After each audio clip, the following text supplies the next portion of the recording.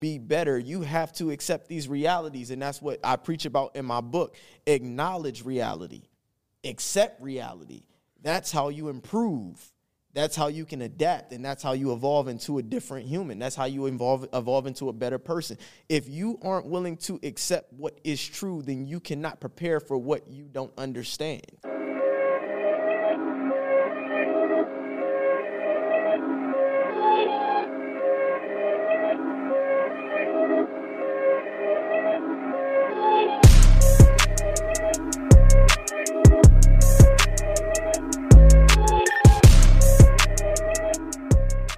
Welcome to Hardly Initiated, where real men talk real shit. And we are locked in today. God damn it, I'm feeling good, man.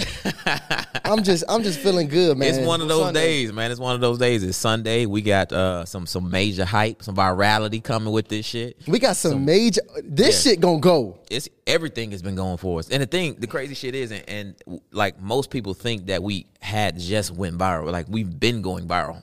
Like, we already were growing at 300 subscribers a day on YouTube. You know what I mean? So the virality was just kind of like icing on the cake. I mean, we going, man. And see, and the thing about it is, guys, it's the content, it's the quality of what we talking about, because the world needs to hear the shit that we speaking, especially what we speaking today. And I'm just in a different kind of vibe today. I'm on my leather jacket wearing, black Scully rocking, limousine driving. Yeah. Woo! God damn it. We're going to be on that shit. We got a champion of the motherfucking people today, champion of the men. And he's going to come out. Tarshawn, you got to give him the best fucking righteous introduction. Let me tell you, because right now, what we're going to do, I'm working hard, guys, to make sure that we can get this young brother up here I want this brother as a recurring guest. Absolutely. Because he is an expert in what he's going to be speaking today. Trust, I qualify the guests that we have coming up on the stage, on the platform, and today I got an expert for you. We talking about a behavioral scientist, guys. Okay, a certified relationship coach is about to be here talking that shit here with us. We got your boy Q Peel on the platform. Welcome to the show, brother. Thank you guys for having me. I appreciate it. Let's go. Let's get it, man. You a cool ass dude, man. But you got some experience with this viral shit. You've been going viral for a minute since like 2019, I believe. Since 2019, from when I first appeared on the Shade Room as one of them Thirsty Thursday zaddies of the day, which sent like 5,000 bitches to my DM. I'm talking about that whole week. My DM was flooded, verified checks, everything. Then next, I went viral on Twitter. I had a tweet about the Aunt Jemima syrup, when they took the Aunt Jemima off the syrup, and I was saying that's not going to solve racism. And the only issue that I really have with that is that's my favorite syrup, and I'm not going to be able to enjoy my fucking pancakes the way that I used to want to do my pancakes. And then I had another celebrity respond to that, and that took off. That went viral. So I racked up like 5K followers in 24 hours on Twitter off that alone. And then fast forward again, you go to the Spiritual Word, my famous Don't Argue with Women video that has accrued over 2 million views across platforms so far, with brothers like, I want to say YouTube gurus, dating gurus and stuff, with like over 300K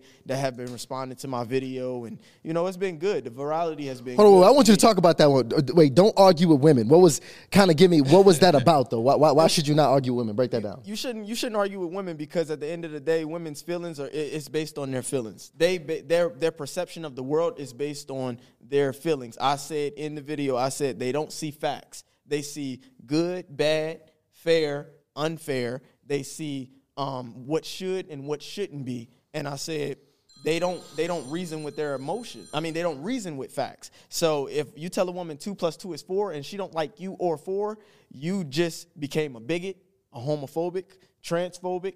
You hate your mom.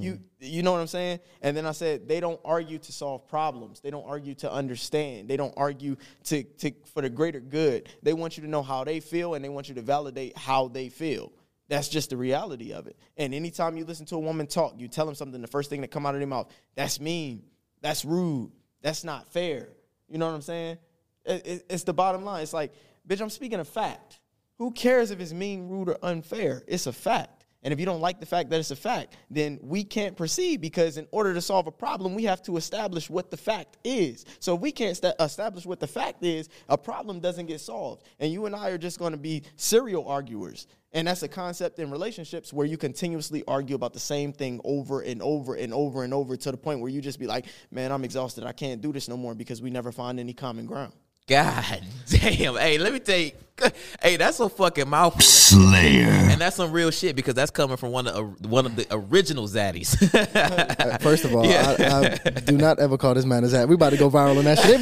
They about to clip that shit, and we about to be all over for the wrong shit right now. That's gonna be part of one of the diss tracks. But fuck them. Now the thing is, man, you know, you talking a lot of shit, and we just really kicked off the conversation. But I want people to really understand where you're coming from, because you just not no average dude out here just saying a bunch of shit based on his experience. You actually study this shit and have this shit down to scientific, you know, fact-based shit. You know what I mean? Evidence-based shit. So I want to go into that. Like, what's your background? My background is I have a BS in psychology. I've even studied at the master's level, but I didn't complete it. Mm-hmm. But I do have a BS in psychology. I love mate selection. I love mate selection, attraction, and gender differences, because we live in this society where they're trying to push these egalitarian narratives that men and women are equal. And in order to understand men and women and to understand relationships, you have to understand the differences between men and women down to the neurophysiology of the brain, which we have different neurophenomenological processes that we exhibit as men and as women. Like, women are more prone to fear. You know, men go towards a threat. You know what I'm saying? So, and then we have testosterone. Testosterone is the facilitator in sex drive, in our proclivity for dominance and things like that. So these differences create the behavioral differences that you see between men and women. So to act like men and women are the same when we don't have the same amount of testosterone, we don't perceive the world the same, we don't love the same, we don't express ourselves the same, we don't react to the same stimuli the same. In order to understand these things, we have to acknowledge that these are the realities that between men and women that have to be acknowledged and they have to be accepted. We can't continue to act like, you know, men and women, men can be women can be men. No, it's a lot there that just makes us distinct. We're two separate sexes for a reason. You know what I'm saying? Now, see, the thing about it is I don't really see the Eastern world doing that. Like, you know, it's some strong-ass men over there in China. It's some strong-ass men over there in the Middle East. Some strong-ass men over there in Russia. It's some strong-ass men over there in Africa. I think this is like a Western thing that's taking place. Why do you think that's happening? Because it's trying, like I said, they're trying to create a utopia. That's what we're trying to do. We're trying to create the perfect society.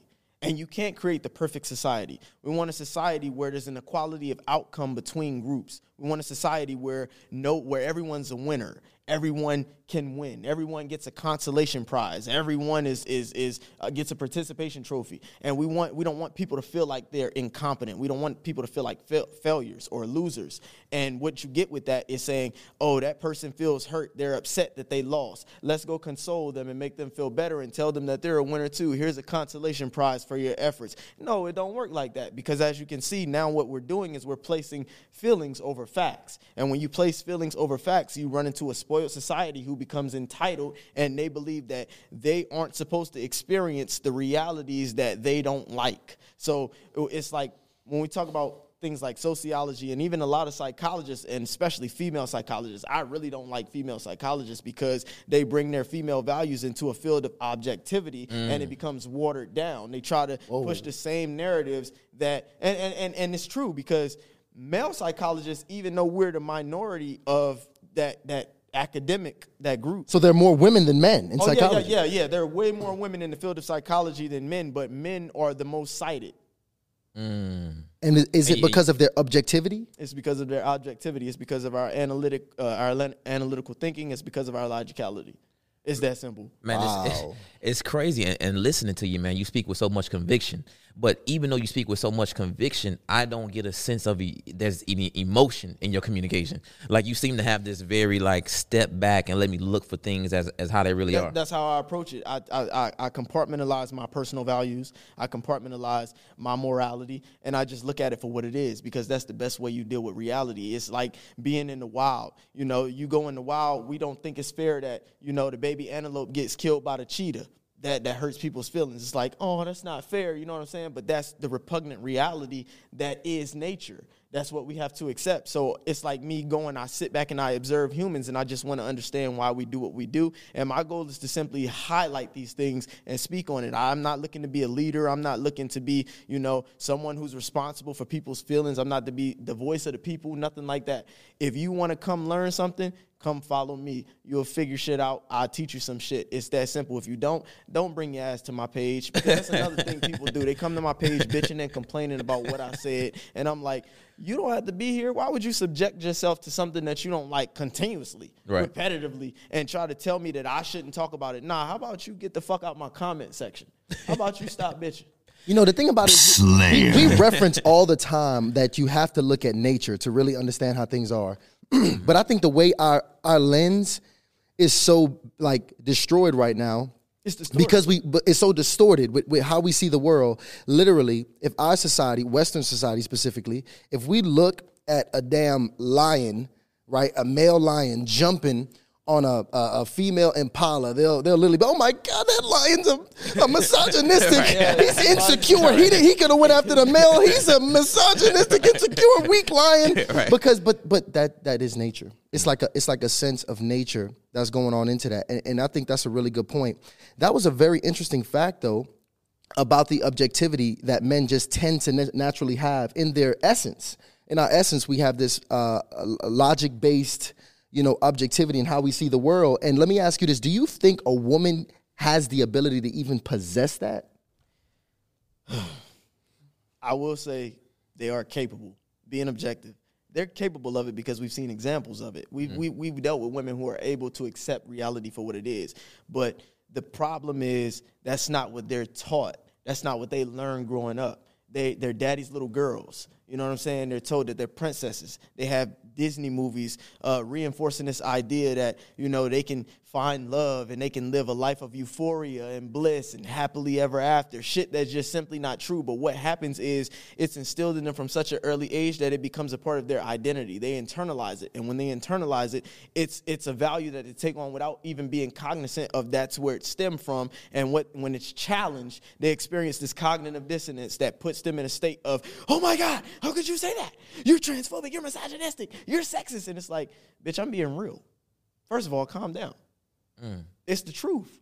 Why don't you step back with me, take a look, and you will see. But they have to want to see it. And it's interesting because what I want to tell you guys is it's extremely difficult for the human mind to be rational like that when you have values. There's a concept called sacred values, and these are the values that we've been taught from in very, very early age. It becomes a part of our identity, like I said. So the part of the brain that the sacred values are held in, this shut down when they're challenged when it comes to logicality, reason. So like the frontal lobe is the part that's responsible for judgment, reason, rationality, those concepts. So the sacred values, whenever they're challenged, that part shuts down.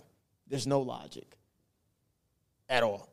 Man, you are the complete opposite of politically correct, and politically correct, and the things that you are saying are captivating. Like I'm like, damn, this shit is blowing my mind right now. But I'm very curious. Like, how were you raised? Like, were you raised by robots or what? Like, how do you become this super stern, very objective and convicted person? I've always been a curious dude.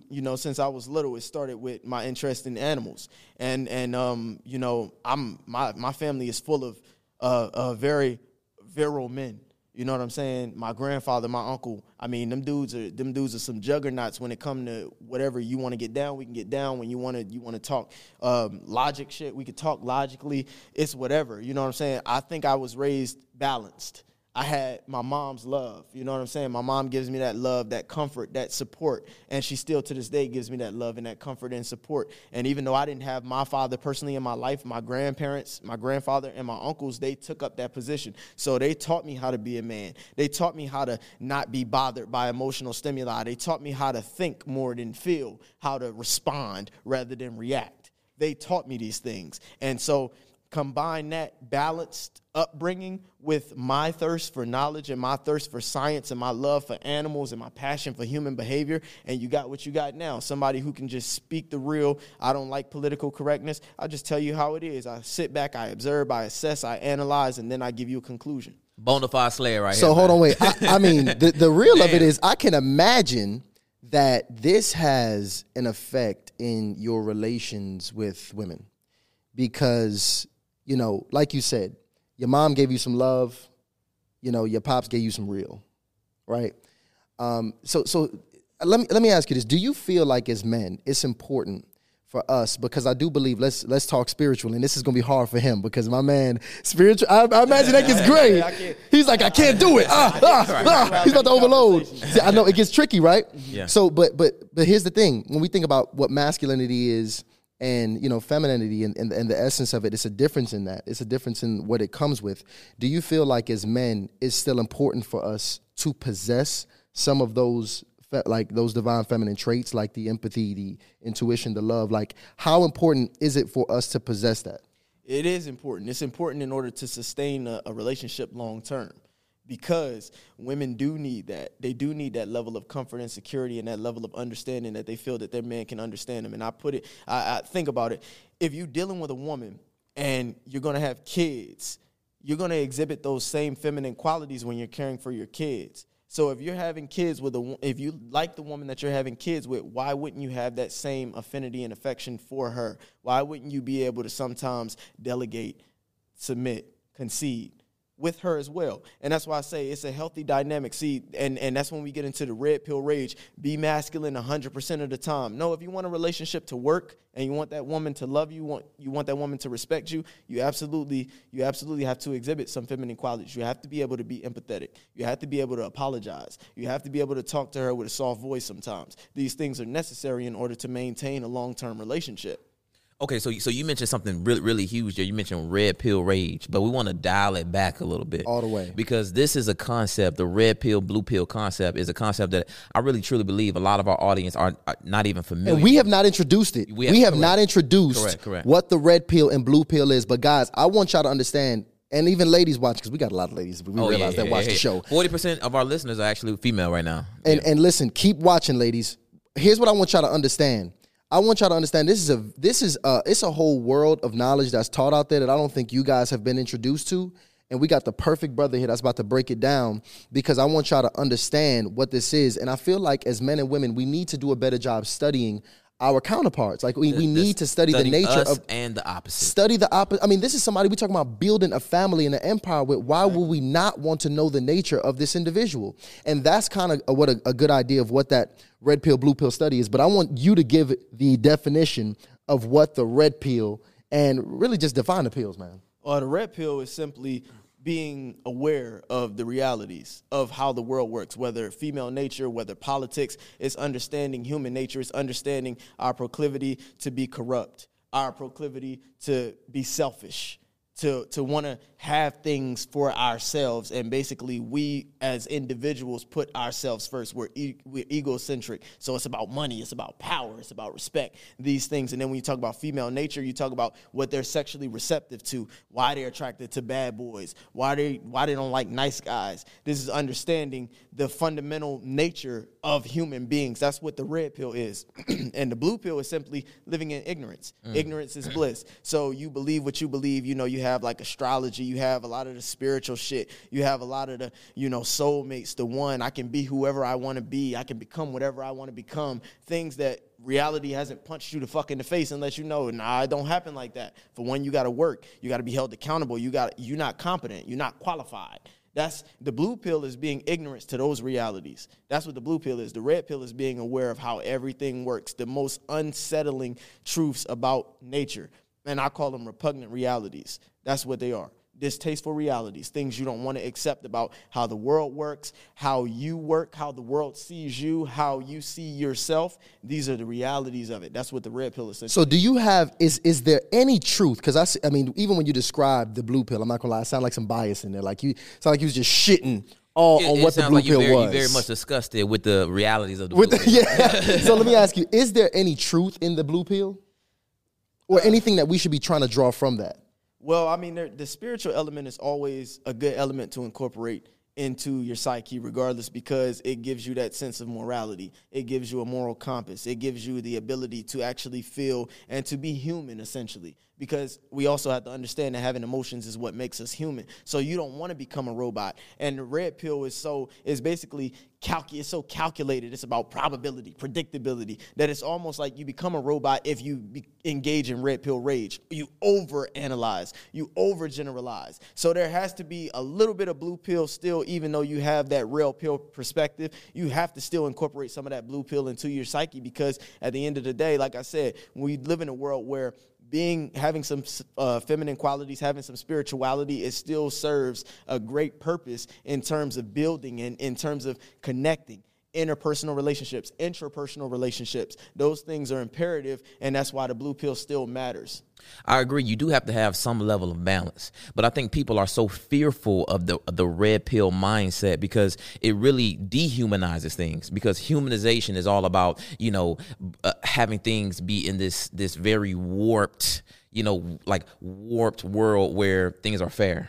You know what I mean? But when you really look at things, they're not fair. They're not. And people I know people may take this out of context, but out of all things, people are really the most expendable.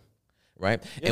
And when you really consider that, it can be a scary thing. I mean, I'm talking about where women don't want to accept it, so they completely run away from it. Mm-hmm. And when it hits men, when we hear this red pill shit, we acknowledge almost immediately that this is some of the realest shit I ever heard, and it hurts.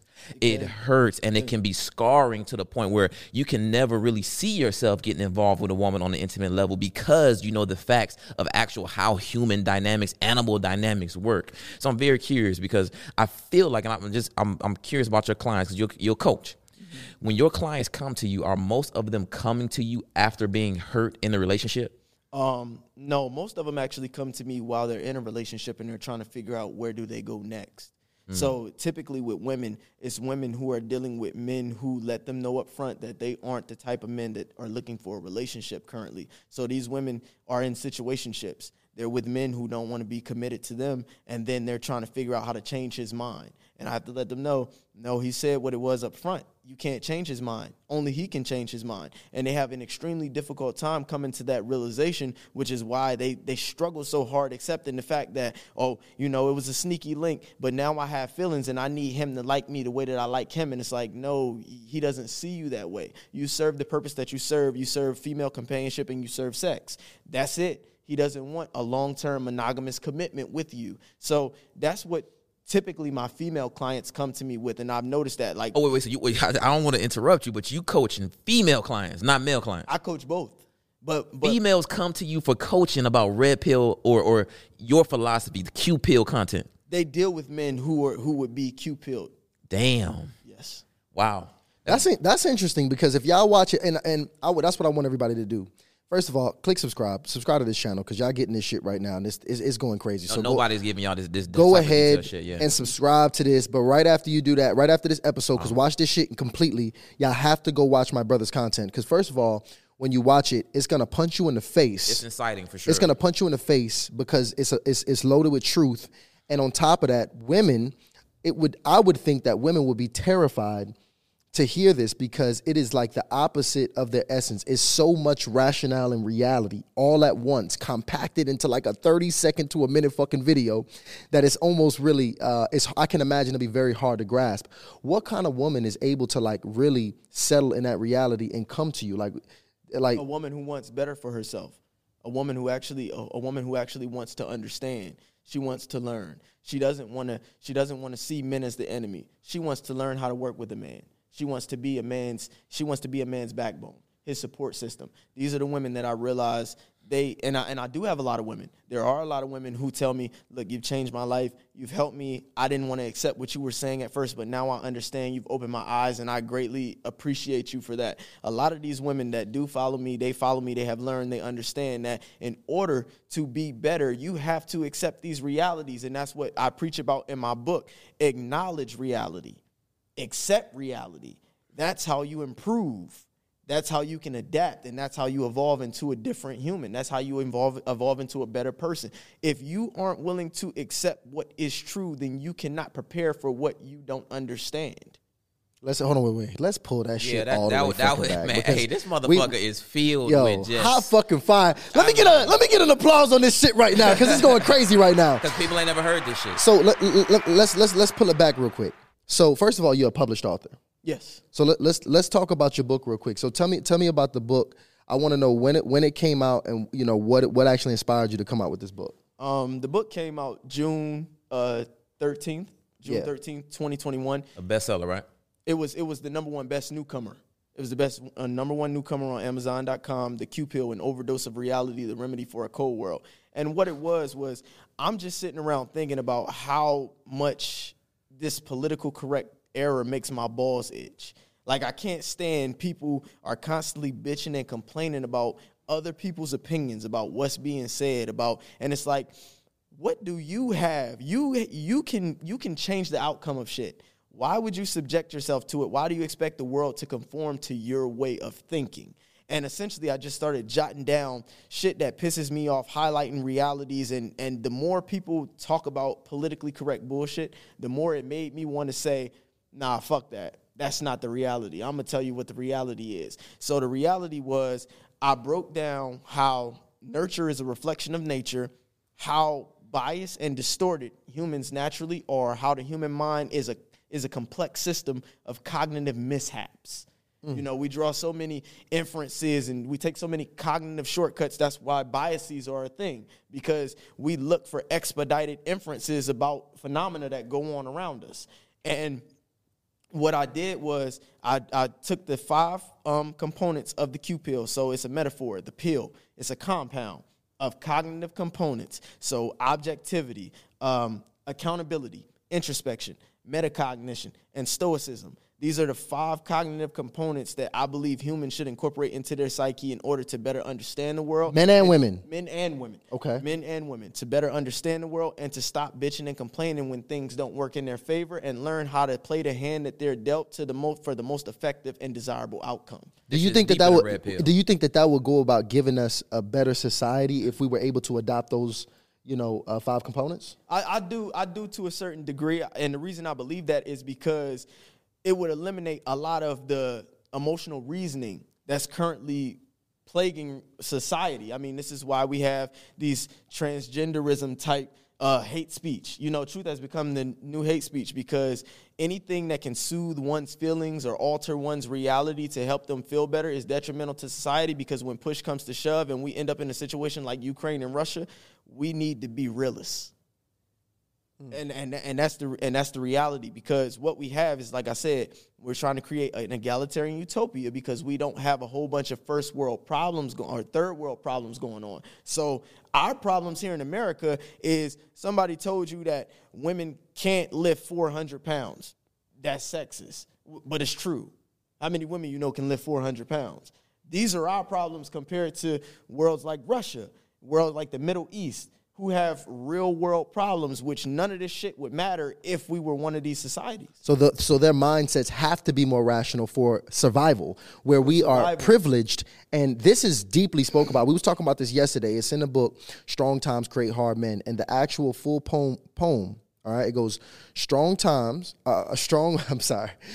men create hard times create strong men. Strong men create good times. Good times create weak men, and weak men create hard times. And it has so much truth in that, because when you're in good times, you're privileged.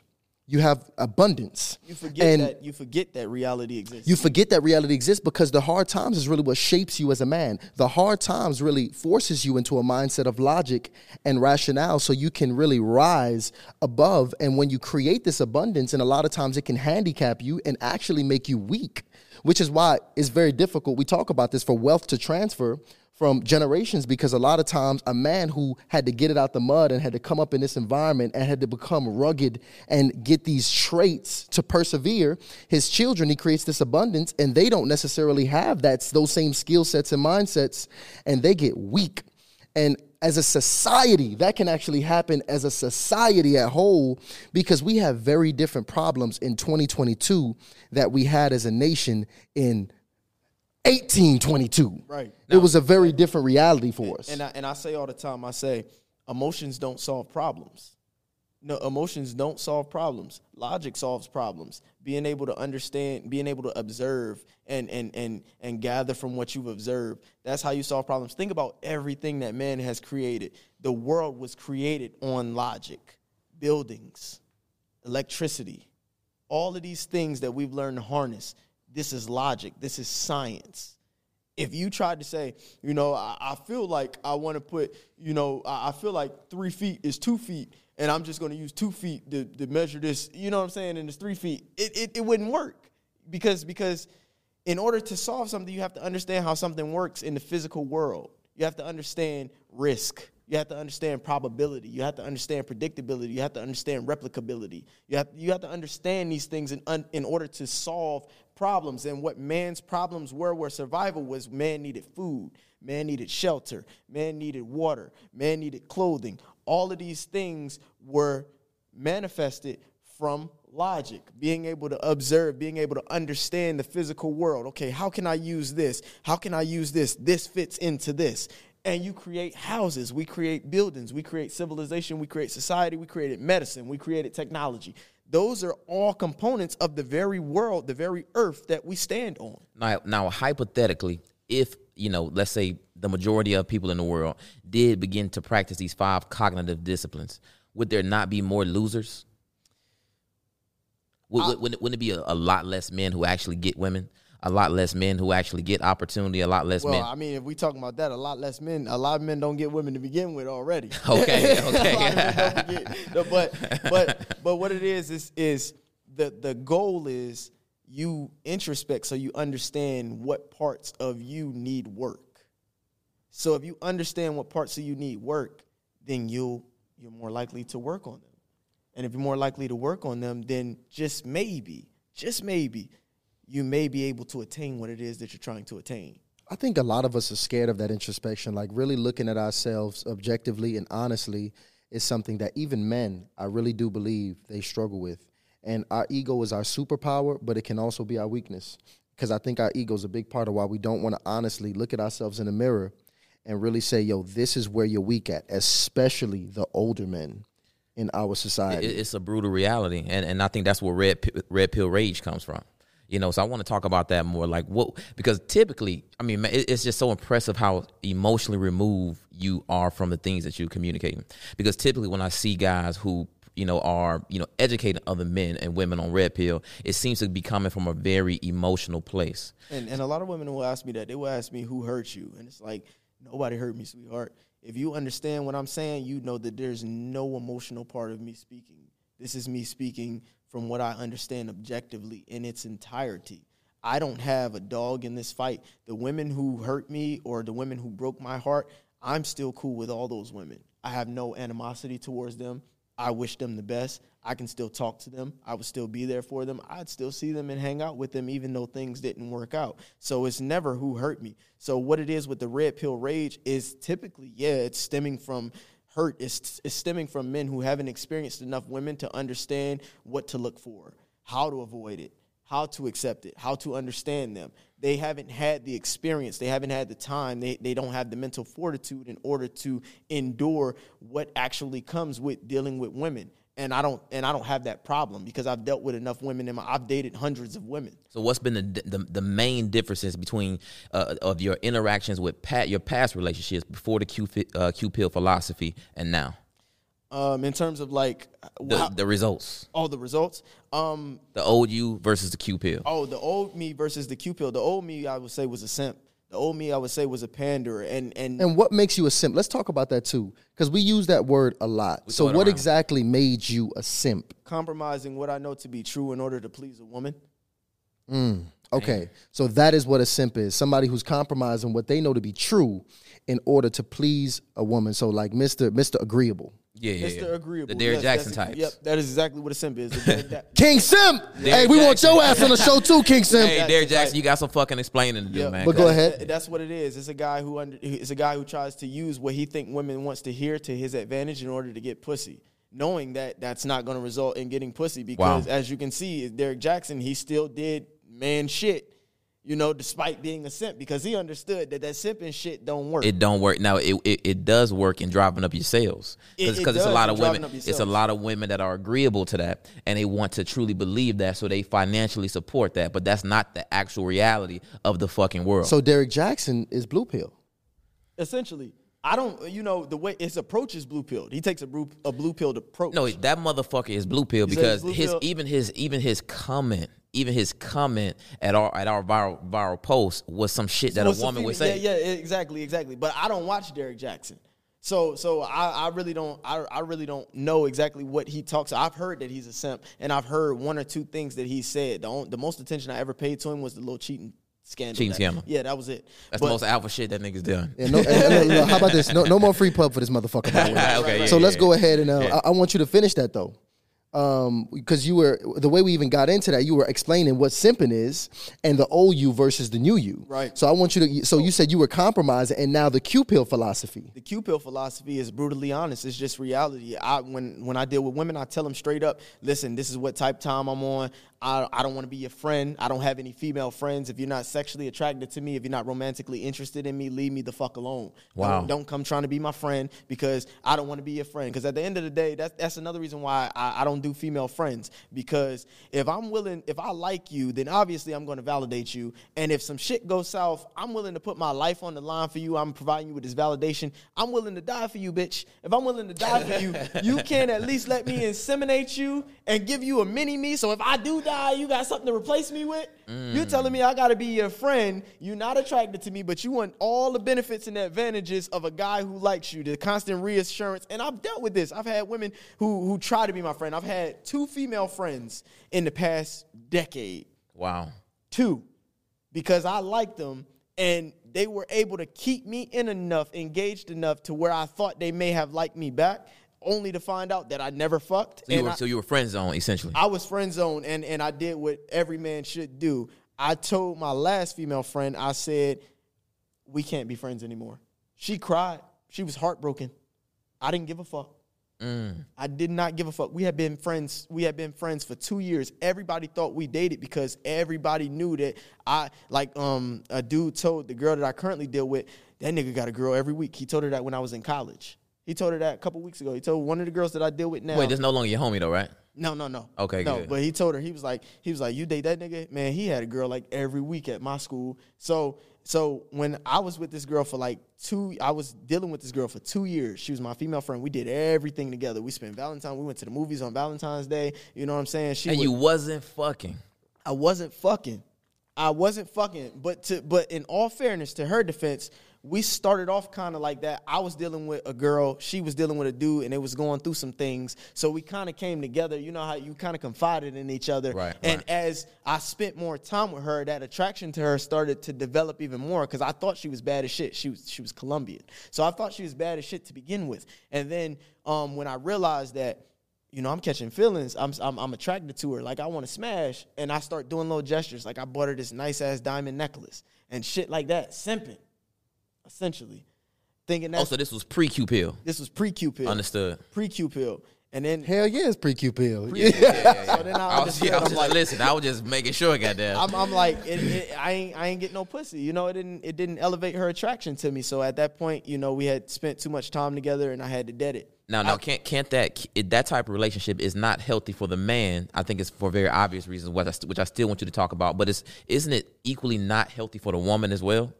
Well, why would you think that? I'm gonna ask you that first. Well, so I'm thinking that it wouldn't be healthy for the man because he's pretty much at that point being taken advantage of because he's investing time, potentially money, resources, and he's not getting the reciprocal, right? Which is pleasure.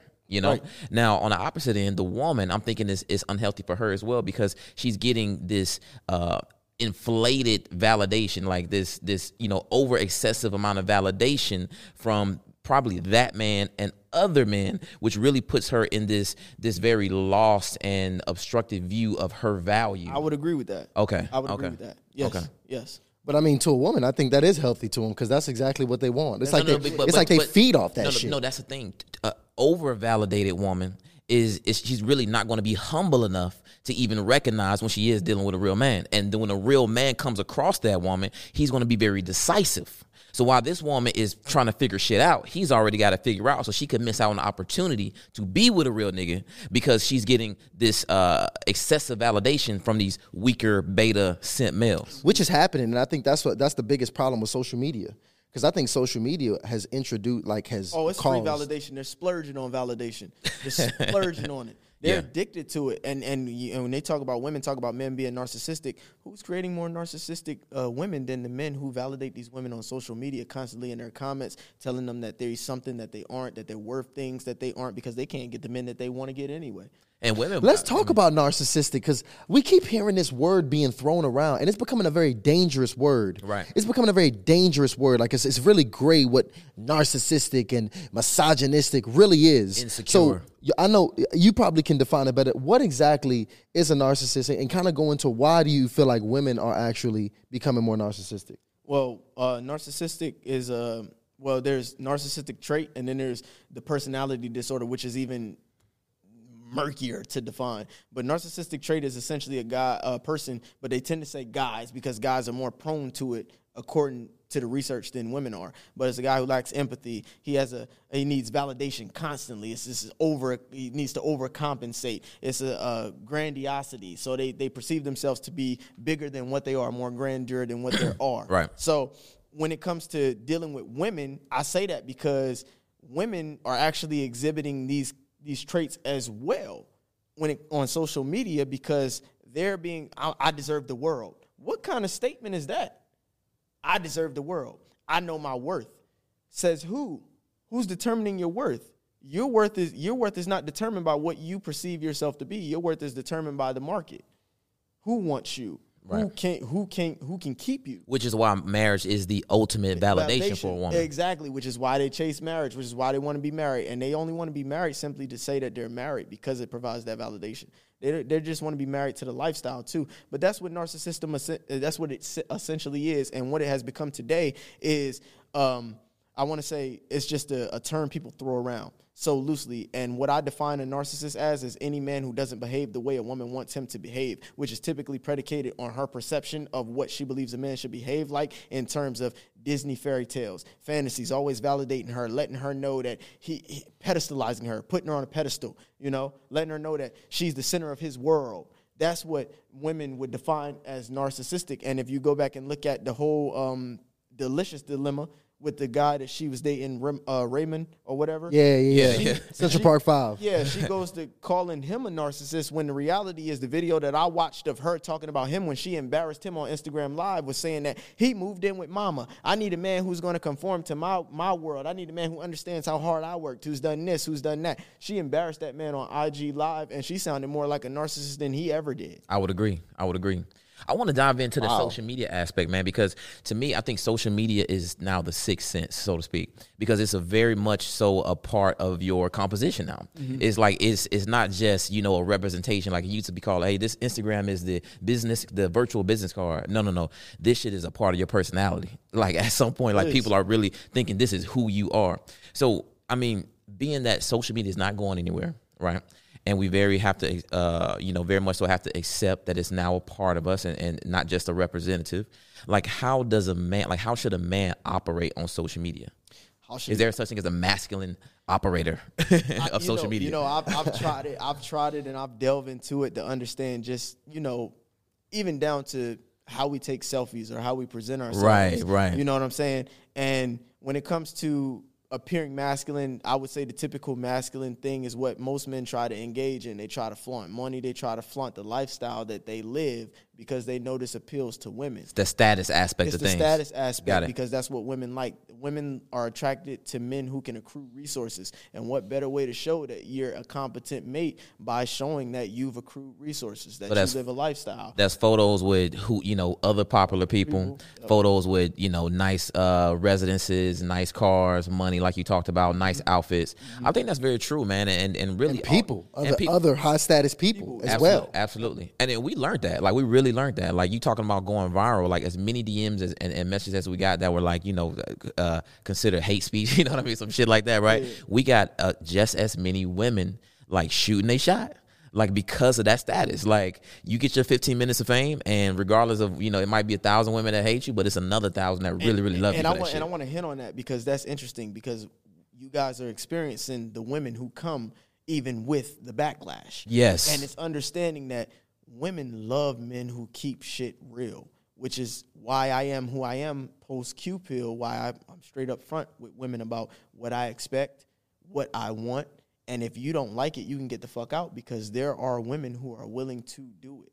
They'll do what you won't do. And at the end of the day, if you got a high status male, you have to compete for that high status male. And I'm a guy that you have to compete for. So if you aren't willing to compete, you can get the fuck out. So let's talk about that, because you went into the simping aspect and what you did, but I don't think we talked about the mindset you have now, like the Q-pill mindset, right? So for a guy especially that's simping, because it's a lot of guys that are simping, I would actually go as far to say most guys in society, you are raised to simp. Yes. So like you're raised to simp. So what is the mindset shift that you had to go through, and even give an example of some like real life examples of what that looks like when it's applied? Holding women accountable is number one. I would say that's the predominant factor.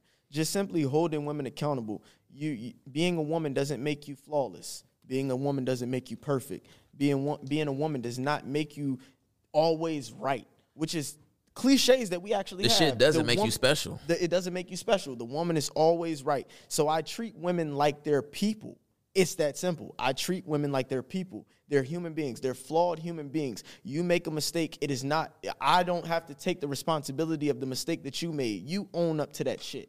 You know what I'm saying? And that's what I tell them. Any woman that I deal with personally, you know, they'll say, you so insensitive. You mean, which is not true, because they're only caught up in the moment of how I'm acting. They forget about all the ways that I love them and show them love and appreciation and respect outside of this moment of irateness, you know. But I let them know, listen, I'm going to hold you accountable. You do something I don't like, I'm going to let you know I don't like that shit. I don't approve of that shit. I don't approve of the fact that you got male friends. I don't approve of this. I'm straightforward about it. The thing about that is women actually love that. Like when you treat a woman like a human being, they love that. But when you objectify women, right? And when you have this single goal of fucking women, then you are willing to even sacrifice your moral code to get that shit done, like to get that executed. Yeah. And women can sense that. That's when you're too thirsty. That's when you're too thirsty. Yes, and just that, you know, having that overall presence. And I think we talked about this at dinner yesterday. Talk about being witty. Like that's being witty is you being able to be present and composed and understand that this is a person you have. And what I tell men, this is also another thing with me dealing with women. I'm not afraid to offend a woman. Right. I'm not afraid to offend a woman. If you get offended, it just speaks to how incompatible we are. Because at the end of the day, I'm not telling you something to hurt your feelings. That's not my intent. It may hurt your feelings as a byproduct, but my intention is to create an environment where you understand that we need to have a healthy dynamic. In order for us to build this culture, if you're going to be dealing with me, because that's what it is. A relationship is a culture. It's establishing a dynamic, how we're going to work. How do you think? How do I think? How can we intertwine? How can we come together? How can we make this to where we both like it, where we both love it? And in order for that, I have to risk being offensive. I have to tell you what's wrong with you, and women don't like hearing what's wrong with you. Right, and the thing is, men are afraid of that conflict. So, even in our more male relationships, you know, our masculine relationships with each other. Which is why 80% of men in relationships tend to stonewall, which is simply not engaging. They tend to shut women out. They don't communicate with women. When a woman has an issue, 80% of women bring up conflict in a relationship. 80% of men stonewall in the relationship. So while the woman is trying to is communicating what the problem is, he doesn't want to talk about it. And typically what he doesn't want to talk about is because he don't feel that he can get anywhere. Hence, don't argue with women. They feel that it's hopeless. But you have to be able to engage in this conflict, and you have to be able to be logical. And what it is that a lot of these women are smarter than the men that they're dating. So the men can't rebuttal. They can't show why what they're saying is true. I don't have that problem, which is why I'm not afraid to offend a woman. Typically, the women who sit back and listen to me explain things to them, they become more aroused by me. They become more attracted to me because they're like, okay, he's not trying to hurt my feelings. He just broke this shit down, and this shit made me wet. Like, so learn the fucking game, fellas. You got to learn the game. Learn the game. Because niggas is really scared, man. But conflict, like, you know, it comes before growth. It does. It comes before growth, and I think if people acknowledge that and accept that, then we'll be in a much better position to be able to have healthy relationships. Because pain is the teacher. Yes. Pain is a teacher. You learn from pain. If everything is always glorious and everything is utopia, you don't get to experience anything that highlights where you failed in order to improve. You know what I'm saying? If everything is always good, then when push comes to shove and shit hits the fan, then you need to know, damn, I didn't know I wasn't strong enough to take on this. You know, you have to be able to figure out what it is that you lack in order to be better, to become a better man. That's fundamental. That's the fundamental essence of improving your masculinity. Does this philosophy apply to only heterosexual relationships? No, it's the same thing with gay men as well. You know, it's with women. I mean, women are going to be women, but in order for anyone to learn how to improve, you have to be willing to understand what it is that you lack. Because if you go into a situation thinking that you're competent when you really aren't, our ancestors died because of shit like that. You know what I'm saying? So it's important to understand I need to get better here because this outcome is what I want. So in order to optimize this potential outcome, I need to optimize my preparation. I need to optimize my understanding. I need to maximize my ability, my capabilities to deal with this kind of shit. And that can be attributable to any component of life, whether the workplace, whether relationships, whether you're an athlete, all of that. Just think about it. They have to know what their weaknesses are in order to better be able to adapt.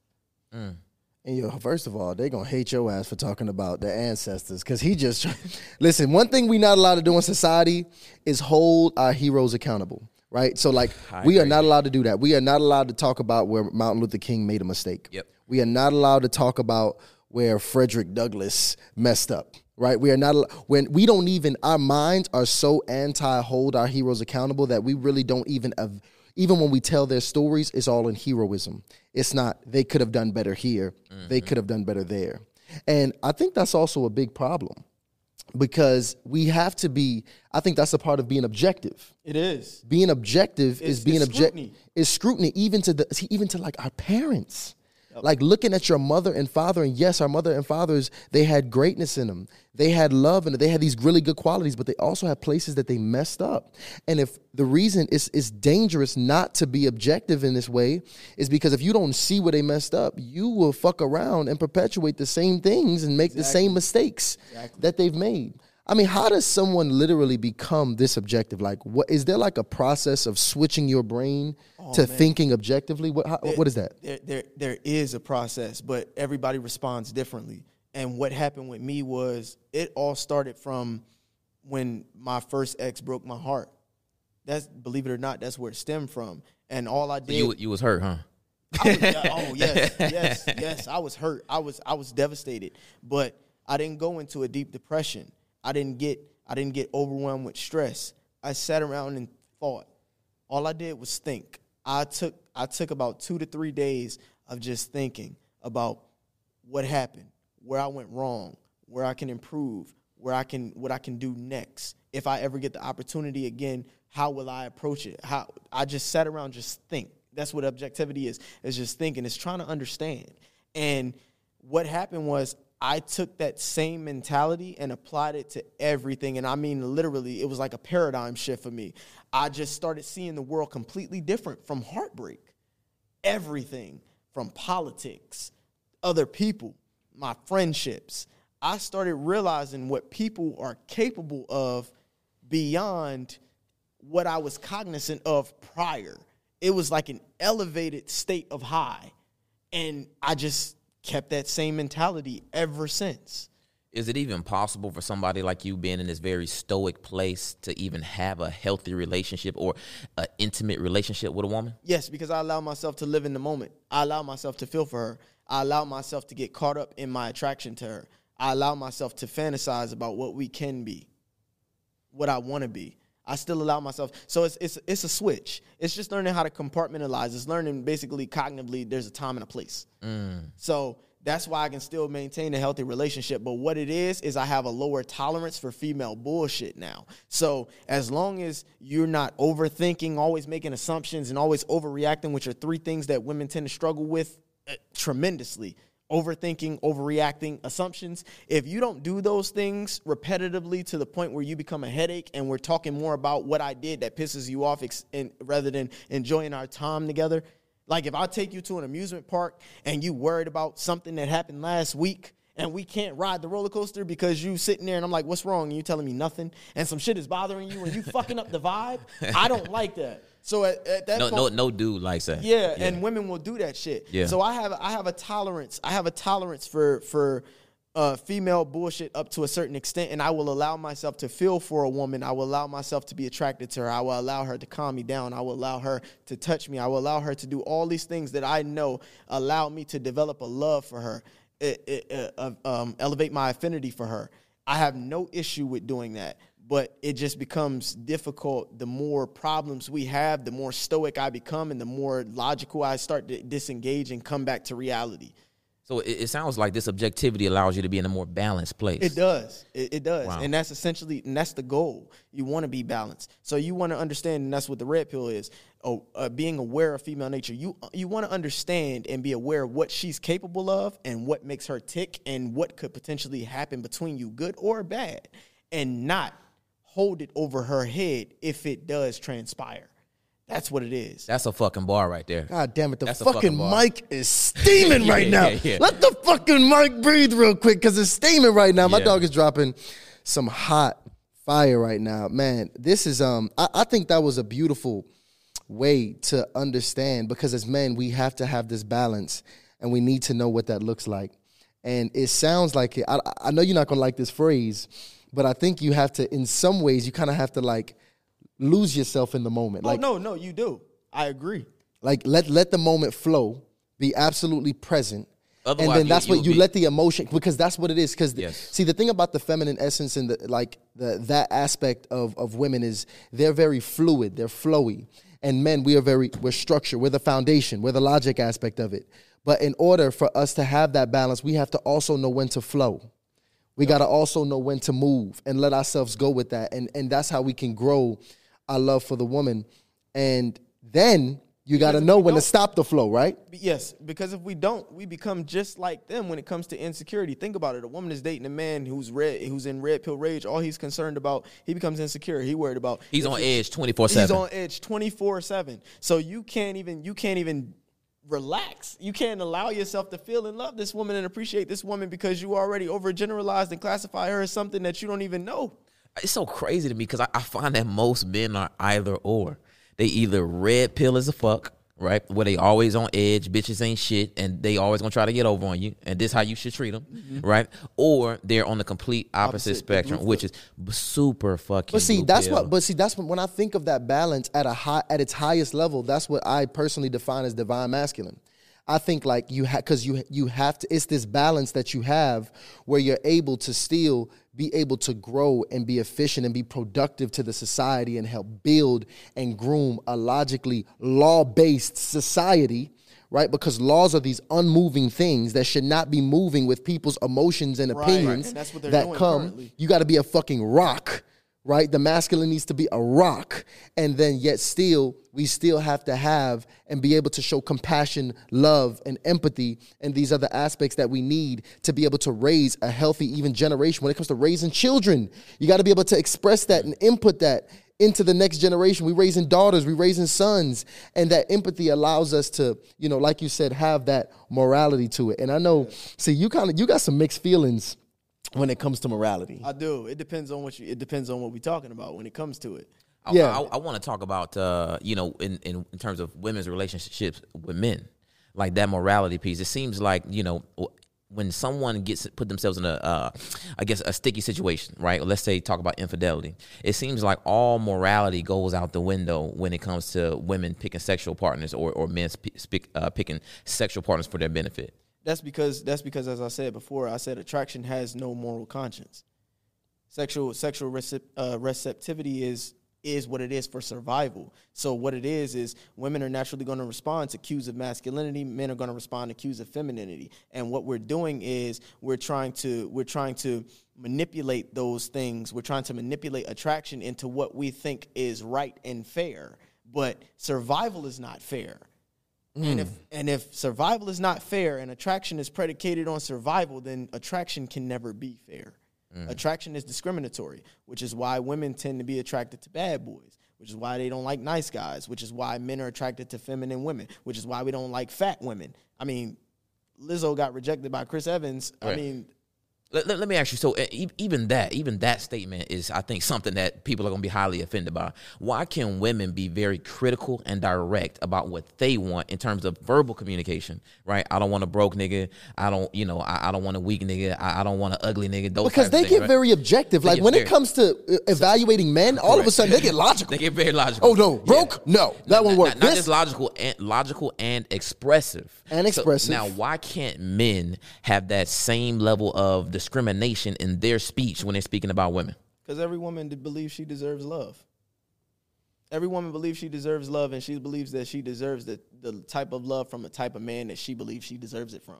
And when she finds out that the type of men that she don't like her, it's too much to bear. Like I said, women listen to this, women like what is advantageous or beneficial to them. So if you speak on what you don't like and that puts her at a disadvantage or it eliminates her from the equation, she has a problem with that, because now she knows that the type of man that she wished she could be married to is not the type of man that wants to be married to her. That's a hard pill to swallow. So what should that woman do? Like in that situation, now that if hopefully she understands this, what should that woman do? First, she should introspect. She should see what it is. If she overweight, you can attribute that to the fact that you overweight. And I think that's understated. Hey, that's understated. Hey, no, he keeping it 100 because physical attraction is damn near the top thing that men are looking at when they evaluate. I mean, every man, like I don't know why niggas just don't want to come out and be open about this. Niggas will date a woman and that woman literally asks them all the time, "Why don't you take me nowhere?" And it's because that nigga is not satisfied with the way you look. That's exactly what it is. And if that nigga is not satisfied with the way you look, ladies need to leave that nigga. Because if a man is not taking you out, because every man, if you got a bad one, you gonna want to be seen with that shit like a diamond chain. You gonna want to be seen. You gonna want to be seen because niggas women are gonna look at you different first, and niggas gonna look at you different. I mean, I've been out with an attractive chick, and nigga will come up to me and ask me, "What do you do?" Mm-hmm. Because it's a symbol. It's a status symbol. Yep. And that's why I was bad, man. I used to post all the baddies. Like every time I had a baddie, I would post me and her on my Snapchat just to show that, look, I get baddies. It's like posting a Lamborghini. Right. It is. And I would do it. And you know, I chilled out a little bit with it because now I move in mystery. I like moving in mystery. That's different. But that's what I used to do. And I will say, when it comes to that with the advantageous thing to women, that's essentially what it is. They don't like the fact that they don't qualify. They don't like knowing that they don't qualify because they've been told that they can have anybody that they want. They may have simps constantly validating them on social media 24/7. Even ugly women get validation. Oh yeah, you know what I'm saying? And the moral aspect of it is, I went viral for another video where it said, would you date a woman who's unattractive if her personality was compatible with yours? And I said, absolutely fucking not, because being physically attractive is the prerequisite. That's the primary factor. I don't give a fuck how good a bitch personality is. If I don't find you attractive, we aren't compatible. And the thing is, because that does affect different areas. If it affects your sex life, exactly. It affects your drive, it affects your passion, it affects your longevity. When you talk about a long-term relationship, like how long you gonna be here on Earth with me? Exactly. You really got to. It affects my next generation of children. Absolutely. Let's not forget that aspect of it. And the thing is, with beauty, this is my personal opinion. I want you to let me know how you feel about this. I think a lot of it is just staying physically fit. Yes. I think if more women just stay physically fit, like it would be a lot happier niggas, right? I really do. Men are attracted to the 3 F's: fitness, femininity, fecundity. Fecundity is reproductive potential. Fitness is how you look, keeping your waist to hip ratio at an ideal about 0.7, 0.8 in that range. And then femininity is your compassion, your agreeableness, your willingness to cooperate, your willingness to submit. So it sounds like those 3 things is actually what a woman should do if she is looking to improve her. If she's looking to improve, those are the 3 things that I would tell her: fitness, fecundity, and femininity. And fecundity is like just pretty much her fertility. Yep. Like it's her reproductive potential, her ability to produce kids. You know, so like single mothers, their fecundity would be lower because they've already had kids. Older women would be their fecundity would be lower because they're closer to their biological wall. You know, the biological clock is ticking. So that's why men like younger women. That's why if a man can get a younger woman, he will get a younger woman. That makes a lot of sense. And in terms of men, because I want to, unless you had another question about this, because I want to talk about men, right? I got some questions for you because, like, I'm not sure if you know this, but Hardly Initiated, like the whole reason we started this shit was for men's growth, right? Okay. And the reason we came up with the name Hardly Initiated, because there's no longer an initiation process when you talk about men, joining these cultural societies, between the age of 11 to 13. Mm-hmm. So we said, Hardly Initiated is truly the essence or the state of men right now. So it's a lot of men, because of that are watching the show that are more on that beta end of the spectrum. So if you are a man who is on that beta end of the spectrum and you are currently in a relationship where you, let's say, maybe getting disrespected, or that it's something just not quite right, what should you do? You should reevaluate. You should reevaluate your life in its entirety, and I say that because when I tell men all the time, these are cues. These are P's of Q's to success. So these are what I say men need to incorporate in order to be successful. A man needs to find a purpose. That's his first thing. Finding a purpose will give you the drive and determination to actually focus on something and to find value within yourself. So you get that purpose. And that entails purpose, preparation. So being able to understand what your potential is and preparing, whether you need to do research, whether you need to figure out how you get where you're trying to go, you need to prepare. So purpose, preparation, potential, and there's two more. I can't think of them off the top of my head, but I tell every man that he needs to find a purpose. God damn, that was about to be the most epic fucking sound first clip. Of all, that shit coming back. We gonna make sure that shit come back. Buy the fucking book. So check it out. I think that's so important too, because I like that you said reevaluate your whole entire life. Now, let me ask you this too, because I've also seen this in a lot of ways. We can even use celebrities as an example, but like, aren't there like very successful men that can also be on the beta end of the spectrum as well? Absolutely. And give an example of that. So the money, like, why doesn't the money automatically bring that objectivity to choose and to select and to be more bold? Why, I mean, wouldn't that automatically make you more bold? Not necessarily, because as I said in earlier in the show, when it comes to our sacred values, what we were instilled with through our childhood, that doesn't change. That doesn't change unless there's some paradigm shift experience that we get that shows us, the real. But a guy who makes money being a beta, he doesn't necessarily have to alter anything because he's accomplished what he needs to accomplish without being an alpha. So there's no incentive to change anything, because essentially you don't fix what isn't broken. You can't fix what. So if he made it and he's doing everything that he wanted to do and he's accomplishing everything he wanted to accomplish, he's acquired what he wants to acquire, then there's no reason for him to have any incentive to say, you know what, I need to reevaluate how I go about things, because he's succeeded in whatever it is that he's trying to succeed in. So he might even be harder to change, unless he faced, like you said, a traumatic experience with a woman. Now he wants to go reevaluate himself. Yep. The crazy shit about that is that wouldn't necessarily stop that man from securing a long-term partner, which is crazy to me, because I think as many women who at a certain point, they will say, hey, you know what? It's time to pack it up. I'm done with the game. I got this simp-ass dude that I've been fucking with for a minute, taking advantage of him, and I'm going to go ahead and have a baby with him. Why do you think a woman would put herself in a position to have a baby with a man that she actually really doesn't truly, genuinely believe is desirable?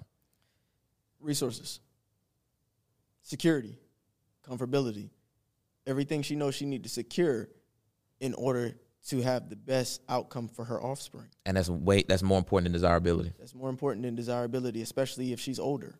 That's why you see age humbles a lot of women. That's why a lot of women, when they're younger and they're ran through, that's why the older they get, the more they're willing to settle for the type of men that are available to them. And that's interesting to me, because I have a lot of old bitches in my DM too. Me too. And I'm thinking to myself, what the fuck make you think I want you? you this motherfucker's a cold. Hold on, wait. Let's bring this up too, because a very controversial aspect of one of the episode that went viral with Philip Correa was the concept of hypergamy. Yeah. Okay, and I want your definition, and I want you to kind of break down what that is, hypergamy. Well, I mean, I seen the clip and he explained it perfectly. Hypergamy is just the simple fact that women like men who make them feel feminine by being more competent than they are. So women are attracted to men who do shit better than they do, essentially. Which makes sense. Who make more than they make, or as much. That's essentially what it is, and it's a survival method. It's a reproduction method, because at the end of the day, every woman is attracted to the dominant guy. She's attracted to the guy who has status, who has power, who has resources, because that provides her with the optimal environment to reproduce and raise offspring. It's a simple concept. She's looking for the best race horse, the best horse in the race. Yep, and that's another reason why I say women, no matter how much feminism try to push this sexual freedom, this sexual liberation movement, women, the red pill will say, you know, women are hoes and they taking a whole bunch of dicks and shit like that. But women actually tend to only like one man. A woman is looking for the best man for her. She's looking for the best suitable partner for her. So out of all the options that she has, she wants who has the most money, who has the most power, who has the most status, who has the most resources. I don't blame women for that shit, though, because that shit makes sense. I don't either. But why do you think women feel so guilty about that? Because women still don't like the fact that, you know, it's like when a woman turns a guy down because she doesn't like him or she isn't attracted to him, and she say, I still think you're a good guy. They feel bad because they have that empathy. They understand that it makes them seem like a bad person, and they don't want to feel like a bad person, which is why they'll still offer, we can still be friends, because as a consolation prize. As a consolation prize. They don't want to feel like they're a bad person for simply letting you know that they aren't willing to have your baby, which is essentially what it comes down to, which is why I don't like the fact that women think you should take them back at the cheating, because if a woman cheats, it's letting a nigga know, like, I think this man is more suitable than you. I want this man's baby, not yours. So even if, because that's a very interesting topic, so even if you have caused a level of neglect to this woman, you've neglected her intimately, you've neglected her emotionally, you've neglected her in these different ways. This was another very controversial topic. Do you still think a man should consider taking a woman back, even in heavy neglect, that has cheated? I would say it. That's a matter of personal preference. I wouldn't say I could or couldn't recommend it, because it would be a case-by-case thing. I would need to know why she cheated. I would need to know if she cheated because of what he did, what he lacked, or just simply because of what she desired. So it's one of those things where I would have to treat on a case-by-case basis. I wouldn't generalize it and say a man should or shouldn't take a woman back.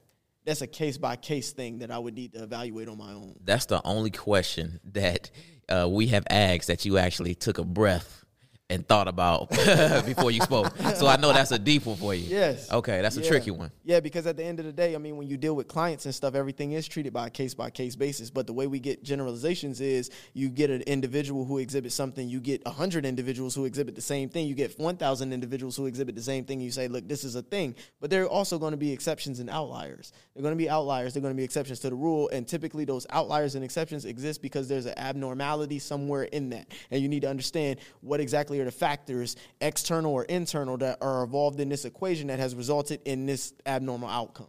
That's the Mike Steeman, guys.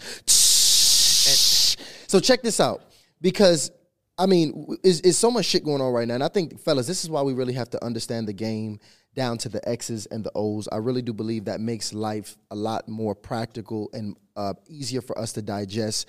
Especially, I like this concept of hypergamy, because we just getting off this.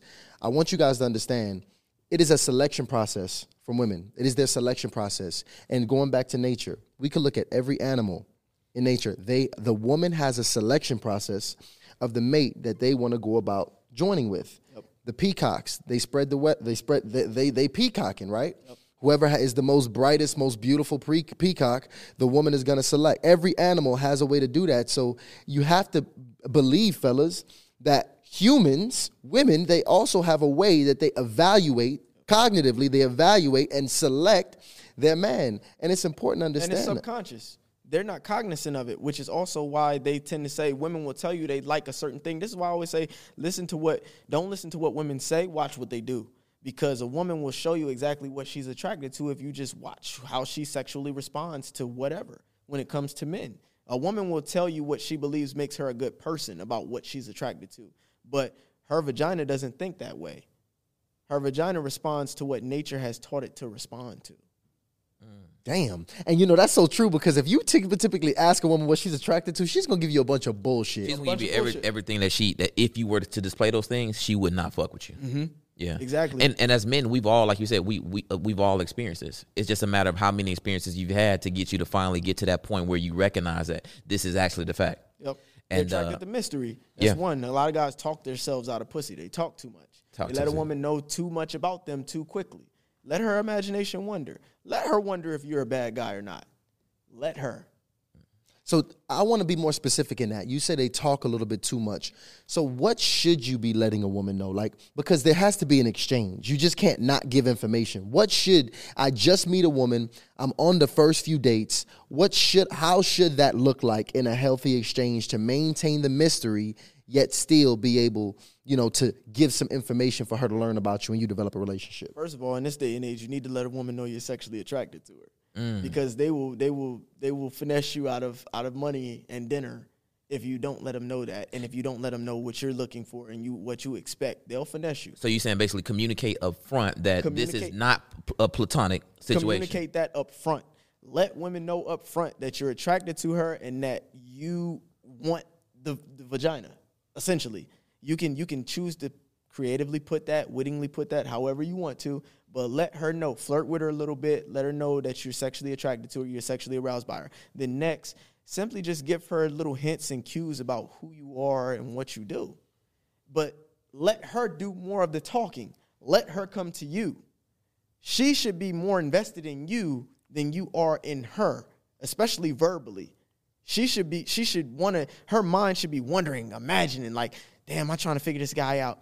So what you're saying is when she try to get you with one of them trap questions that question whether you're a good or bad human being, double down on it. Is that not the exact opposite of how we're taught, right? Because I'm thinking, men, we're hunters, right? Mm-hmm. So that's how we're taught to go out and seek. Pretty much we're actually taught to chase pussy.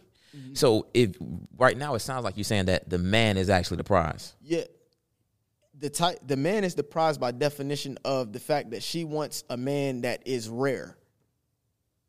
Whoever wants the more rare asset is the prize. That makes a lot of sense. And so now that's a complete total mind fuck, right?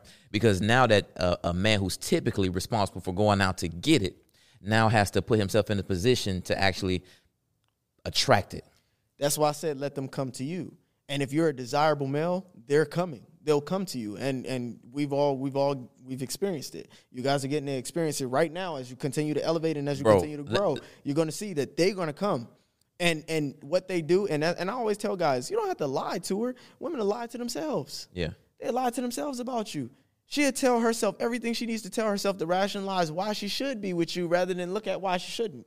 It's really a crazy thing too. Like even in this situation now, where because we've always gotten money, like we successful business cats, right? Mm-hmm. But now that we're elevating our status, things are different. Like it's exposure. It's exposure. So literally, my DMs, I'm looking at these women in my DMs, and some of them are like drop dead gorgeous, and I'm like, but my interest is not the same. Mm-hmm. It's so strange. It's like, because had this been 6 months back, they wouldn't have been interested. And if they were, I'm fucking boom, boom, boom, hitting them with that quick DM. Now it's just like, fuck, I can't even respond to this shit. I gotta go get the bag. Right. I gotta go pursue my purpose. Right. So it does really, like, it comes with it. As you get more invested into your passion and purpose, your mindset even changed to where you see, like, you actually see yourself and your time as much more fucking valuable. Yep. Yeah. Exactly, and that's why it's so attractive to them, because they one of the components of being red pill, and there's some psychological validity to it, is if you're too available, it will turn her off. That makes sense. Because what it does is let her know that you have too much time on your hands and you're invested in her, and you haven't even gotten her yet. But that's scary for a woman too. Like that's a very a scary place for a woman to be in a position, because no woman wants that much pressure on them. Yeah. To where they have to be responsible for making you happy and satisfying you. Yeah. So when you are with that excessive contact and communication, they like, hold on, bro. But what you said, I'm gonna give you something right here. You said no woman wants to do that. You would be right logically, unless she's that emotionally invested in you already. When she's that emotionally invested in you, she doesn't give a fuck. And I know that from firsthand experience. Double text, triple text, quadruple text. Where you at? I want you. I miss you. I want to see you. They when a woman is emotionally invested in you, and that's why it's such a beautiful thing, and that's also one of the reasons why I say I don't like female friends. And they'll ask me, I'll say, because have you ever had a woman be head over heels in love with you? Have you ever seen how a woman treats you? How she willing to go out her way and do anything and everything for you? The way she touches you, the way she talks to you, the way she's invested in you. Man, it's a beautiful thing. You don't get that with a woman who's not attracted to you, which is why I don't want female friends. But a woman who sees you as worth it, she will let you know on every level that you are fucking worth it, and she ain't going nowhere, and she wants you and only you, and she expresses that in every way possible, verbally, physically, mentally, spiritually, emotionally. It's a beautiful thing. So you basically saying that these friendships with women, they're actually weak relationships. They're weak relationships because female friendships are weak relationships. They break up over a disagreement over whose favorite color is Skittle is what. That's true. That's true. Man, God yo, damn. so I want to go back to this too because I want fellas to understand this too. A lot of times, because this is what fellas don't understand, a lot of time a woman complaining can be some of the healthiest shit that's happening in your relationship. Yep. And I think on the beta end of the spectrum, you're always trying to keep the woman happy. And I think that's the biggest mindset. You have to be okay with your woman being a little flustered. Yes. One of the best She's complaints. emotionally invested. One of the best complaints your woman can give you is that I miss you. I don't get to see you enough. Believe it or not. And this is from firsthand experience, especially a man that's on a purpose. And you can get that shit mixed up because you can actually respond very wrongly to that. And you can respond very wrongly, but you can see the contradiction and irony in how these women think because with ambition does come absence. Yep. And you can have these women who literally desire to live in a mansion, to have all these nice cars, to have this lavish lifestyle, but they want you with them all the time. That's a contradiction. Doesn't make sense. That cannot exist. That can't coexist. So for you to be able to provide for them at the level that many of them want to provide, you have to be working and exerting the energy to be able to rationally and logically create that reality for them. And then when you do get the opportunity to connect with that woman, you got to be fully fucking present. Yep. You got to be in. And I think that's when you're talking about losing yourself almost in that moment when you're present with her. Exactly. That's exactly what it is. Allowing her to have you in your entirety. She has your undivided attention. You're not thinking about work. You allow her to let you be who you allow her to be who she is with you, and you're fully invested in that. You just allow her to love on you. You love her back. You show her the respect and appreciation that you have for her being in your life and supporting you and sticking by you through all this energy that you've invested in accruing these resources and all this traveling and working. You give her what she deserves because she stuck it out. She's been there. And what I tell guys is you absolutely, when a woman is unhappy, you have to understand women are emotional roller coasters. So if she's unhappy with something that has to do with how she feels about you, such as she's not getting enough affection or attention or whatever the case may be, she's not going to go anywhere. And you can keep her invested by playing with her a little bit. Keep her engaged. You know, she don't get upset. Don't get upset. Don't be like, this bitch getting on my nerves. I'm trying to work. She's stressing me out or whatever. Send her a simple response. Like, listen, I don't get to spend no time with. It's all right. I got you. I got you next time I see you. Don't worry. I'll be home. What about this? Give her something to look forward to. You know what I'm saying? And I tell women all the time, it's about finding that balance. You can't bombard him with all of this insecurity and all this anxiety. But at the same time, fellas, you have to be able to know how to mitigate that insecurity, that stress and anxiety that she's exhibiting, because she's coming to you for that. And that's going to be attractive to her when she knows that you can calm her down. And if if a woman never hit you up like that, then you pressed. Yeah. Right? Yeah. And listen, I mean, by definition, a man who's going to respond just emotionally as to her, that's that bitch assness. Yeah, Correct. Like Correct. they want to feel your strength. They do. Like they want to see you be unmoved and almost smile a little bit at their frustration. And it just allows them to be 100% emotionally engaged. And man. believe It's it or beautiful. not, I that's one of the things that I say to men. When a woman is pissed off and she talking shit and she giggle a little bit, laugh at her a little bit. She going the fuck? Like you don't take me seriously? Nah, I hear you, babe. It's just the fact that I'm here with you right now, and you don't see how much I love you, how much I care about you. I get what you're saying, but how about I just fix all this right now? Come here. Simple shit. And see, and a contrary response to that, that's when women say he can't handle me. But what you just responded, that's a woman that's like, oh, I fuck with Q Pill because he can handle me. Yep. But when That's you being able to really hone and you know, like you said, take advantage of that emotion, that time. Yeah, be able to flip it in your advantage. Exactly. Yep. And Be able to flip it in your advantage. They love that shit, bro. Instead of getting all, oh, fuck, I'm trying. What do you want me to do? Right. Hey, listen, to all of you niggas out there, I know it's a nigga out there right now ready to break up with his girl because he's like, yo, I've been fucking up and this bitch is on my head. Oh, my God. God damn it. They got to stop. Women, I mean, I understand women have to settle, but a lot of women choose a lot of shitty-ass niggas. Women suck at vetting and at mate selectivity. Yeah. You know what? Let's talk about that, ladies. This for you. We about to hold on. Let's talk about this. It's that pink pill shit. Yeah, get that pink pill shit popping real quick, baby. We in the talks with Q right now, man. Right now, we need to write that pink pill for you. You need to hey, we gonna get that shit out for you. Listen, I want to hear this right now because let's talk about mate selection for women. We talk about a lot of things that guys, and honestly, no, I don't think we talked about what guys need to be looking for. We will come back to that. Okay. Let's talk about the ladies right now. What should ladies be looking for as far as mate selection goes? They should be looking for a man who can provide for number one. They should, even if she thinks she got her own money and she Miss Independent, she still should be looking for a man who knows his purpose, a man who's striving to be somebody, a man who's striving to accrue resources, create a family. She should look for a man who stands on principle, who's a man of integrity, a man who's decisive in a moment of uncertainty. She should look for a man who values her input and is sexually receptive to her and openly receptive to what she says and can concede to a degree. I'll say to a degree because he has to be willing to understand her, and that's where the empathy part comes in. But she should also be looking for a man who's capable of violence and deadly force when necessary. This is what she should be looking for. But what they do is they go out and they find guys who simply make them feel good or that they're attracted to on the most surface level, and there's no depth to him. And then they get upset at the guy, and they'll overgeneralize and say, these niggas ain't shit. And it's like, no, you keep picking the niggas that aren't shit. And if you picking the niggas that aren't shit, that means you ain't shit. That's a fact because you're gonna bring that attitude into the next relationship, and it's a sort of mating. We go after what we are. So if you like a nigga who's not shit, what does that say about you? See, we literally said it was one of the most controversial posts we put out that your woman is a reflection of you, and she is. I want you to break that down though. Why is that? Like on a psychological level, because I know you understand the behavioral science. How do we tend to do that, even whether consciously or subconsciously? How does that happen? Because a woman learns from you. A woman loves a man she can learn from. And what she does is when you create a family, think about it. And I can say this with my own family as well.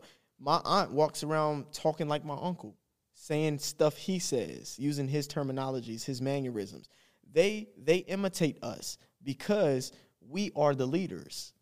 The man is the leader. So when you have a woman who's fully invested in you, she's looking to learn from you. Who you are becomes part of who she is. And when you become a part of who she is, you see that exhibited in her behaviors. That's why you see certain women act like they're men. They behave like they're men. They take on his values. They take on his mentality. So what you want to do is you want a woman who can present herself in a respectable way. You want a woman who's not going to embarrass you, who's not going to be disrespectful. And essentially, you get a woman like that because you're a man like that.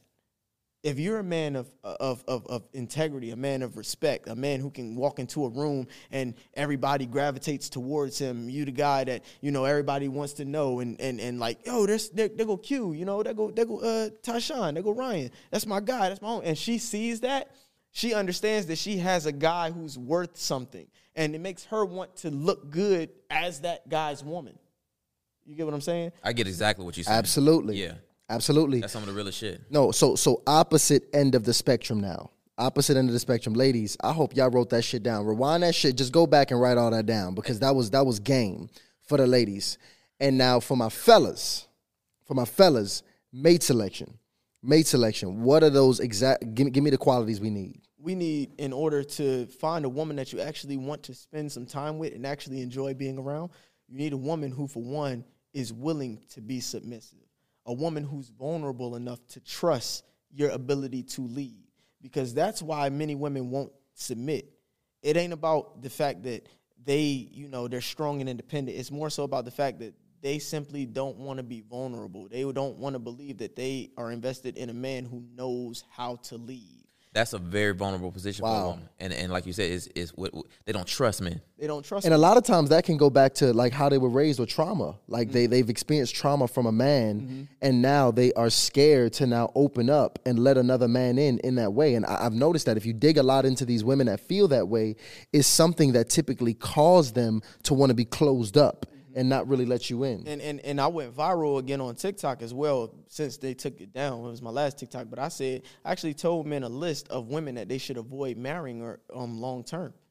Wait, we want those, but continue to give us those top choices. The top choices. The top things that men should be looking for, and then I want to get into what they should stay away from. Oh, okay. So they should be looking for her maternal instincts, cues of her maternal instincts, because at the end of the day, if you're going to deal with a woman, you're going to potentially get this woman pregnant. You want a woman who you could see yourself raising your kids. You could see her raising your kids. So you want a woman who's compassionate. You want a woman who's patient. You want a woman who's understanding. You want a woman who wants to be a mother, who wants to be a nurturer. You look for that nurturing nature. You look for her desire to want to please, her desire to have some class. She wants to be a woman of just femininity. She expresses her femininity. Her femininity is her identity. And that's why I say femininity is such a valuable component.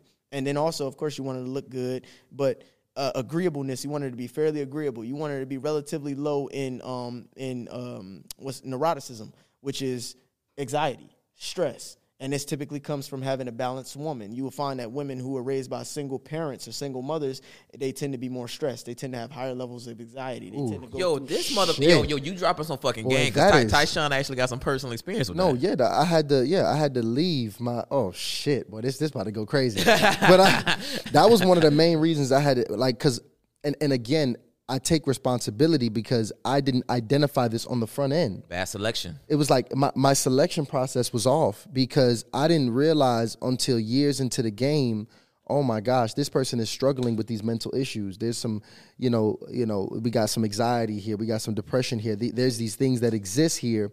And now the scope of work is high to go about the healing process. And now it's like, do I want to manage that healing process and my ambitions? Like what? It's a fork in the road now. You can't. I have a limited capacity as a man. I have a finite amount of energy. So I had to make the decision to choose my purpose and ambition over the healing of the woman. And unfortunately, that came at way late in the game. But now I'm wiser and I understand that. And you say that typically comes from women that were raised in single parent households. Mm-hmm. Single mother households.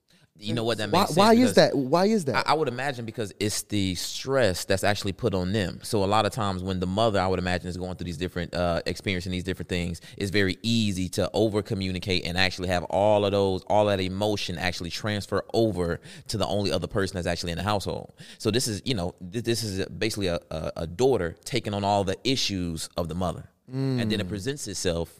And it comes up in these new relationships. And the father is not there to balance and teach her. Like calmness. Because the father is the rock. Yes. He's the calmness. He's the relax. He's the we got this. Yep. And women have a natural propensity to be more stressed and experience anxiety. And they feel negative emotions deeper than men do. They feel them deeper than men do. Like the female brain is wired that way.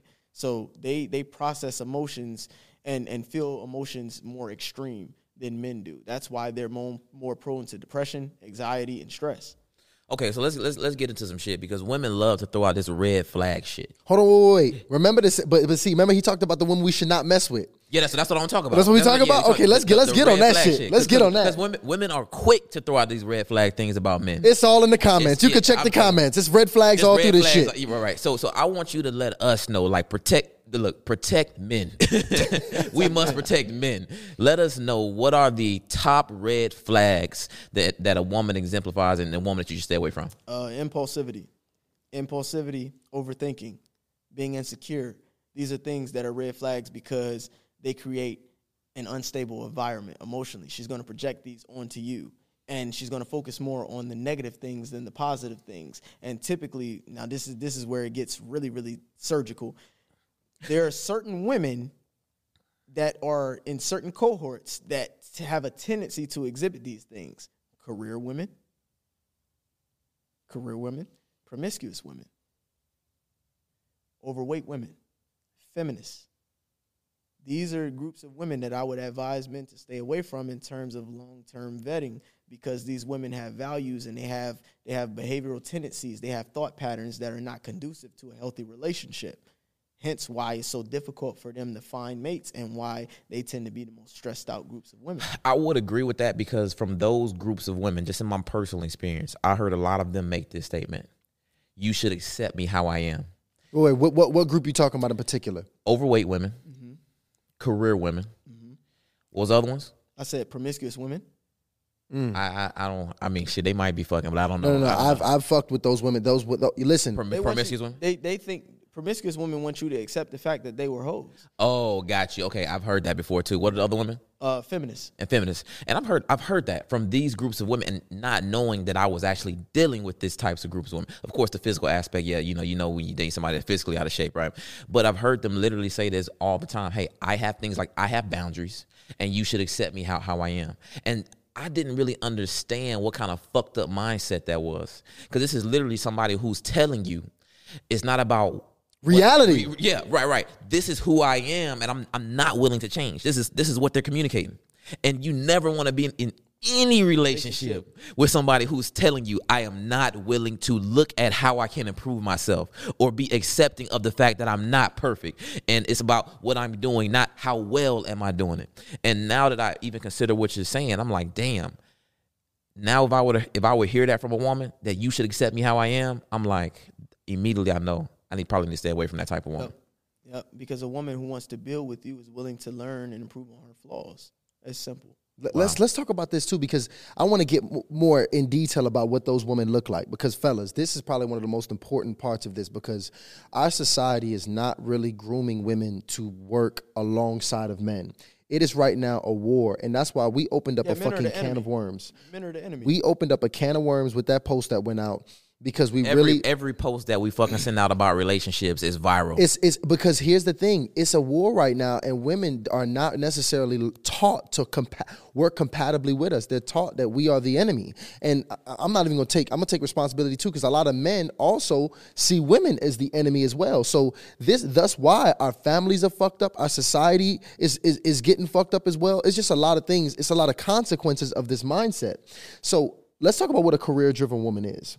Like, what do you mean when you say, because a public school teacher, is that like a career-driven woman? What do you mean by that? A public school teacher, I wouldn't say would that classify as part-time? I mean, shit, they got 2 months off of the year, so shit. Yeah, a career-driven woman is a woman who wants to spend a whole bunch of time in school trying to make it to the top of the corporate ladder or trying to get a professional career. And what she does is the time spent that she's investing in trying to do that, her biological clock is ticking. Her biological clock is ticking. Her desirability is decreasing. It's going down at a steady rate. And on top of that, the personality traits that are associated with trying to be successful in that profession tend to be masculine. So those women are going to be more disagreeable. That's number one. Men want agreeable women. That's the number one. I think that's the number one thing. Exactly. So with that being the number one thing, that is the most significant factor. So you got a woman who's did everything on her own, who answers to basically no one except her boss in her job. And she believes that the way she runs her life is the most effective way. And she doesn't know how to compromise that when it comes to managing a relationship. Now let's bring the rivaling perspective. But why should I agree with all of these men? They scared to be challenged. They scared to grow. I'm supposed to help my man get to the next level. I shouldn't be agreeing with everything he says. Like, talk to that mindset. That mindset is dangerous.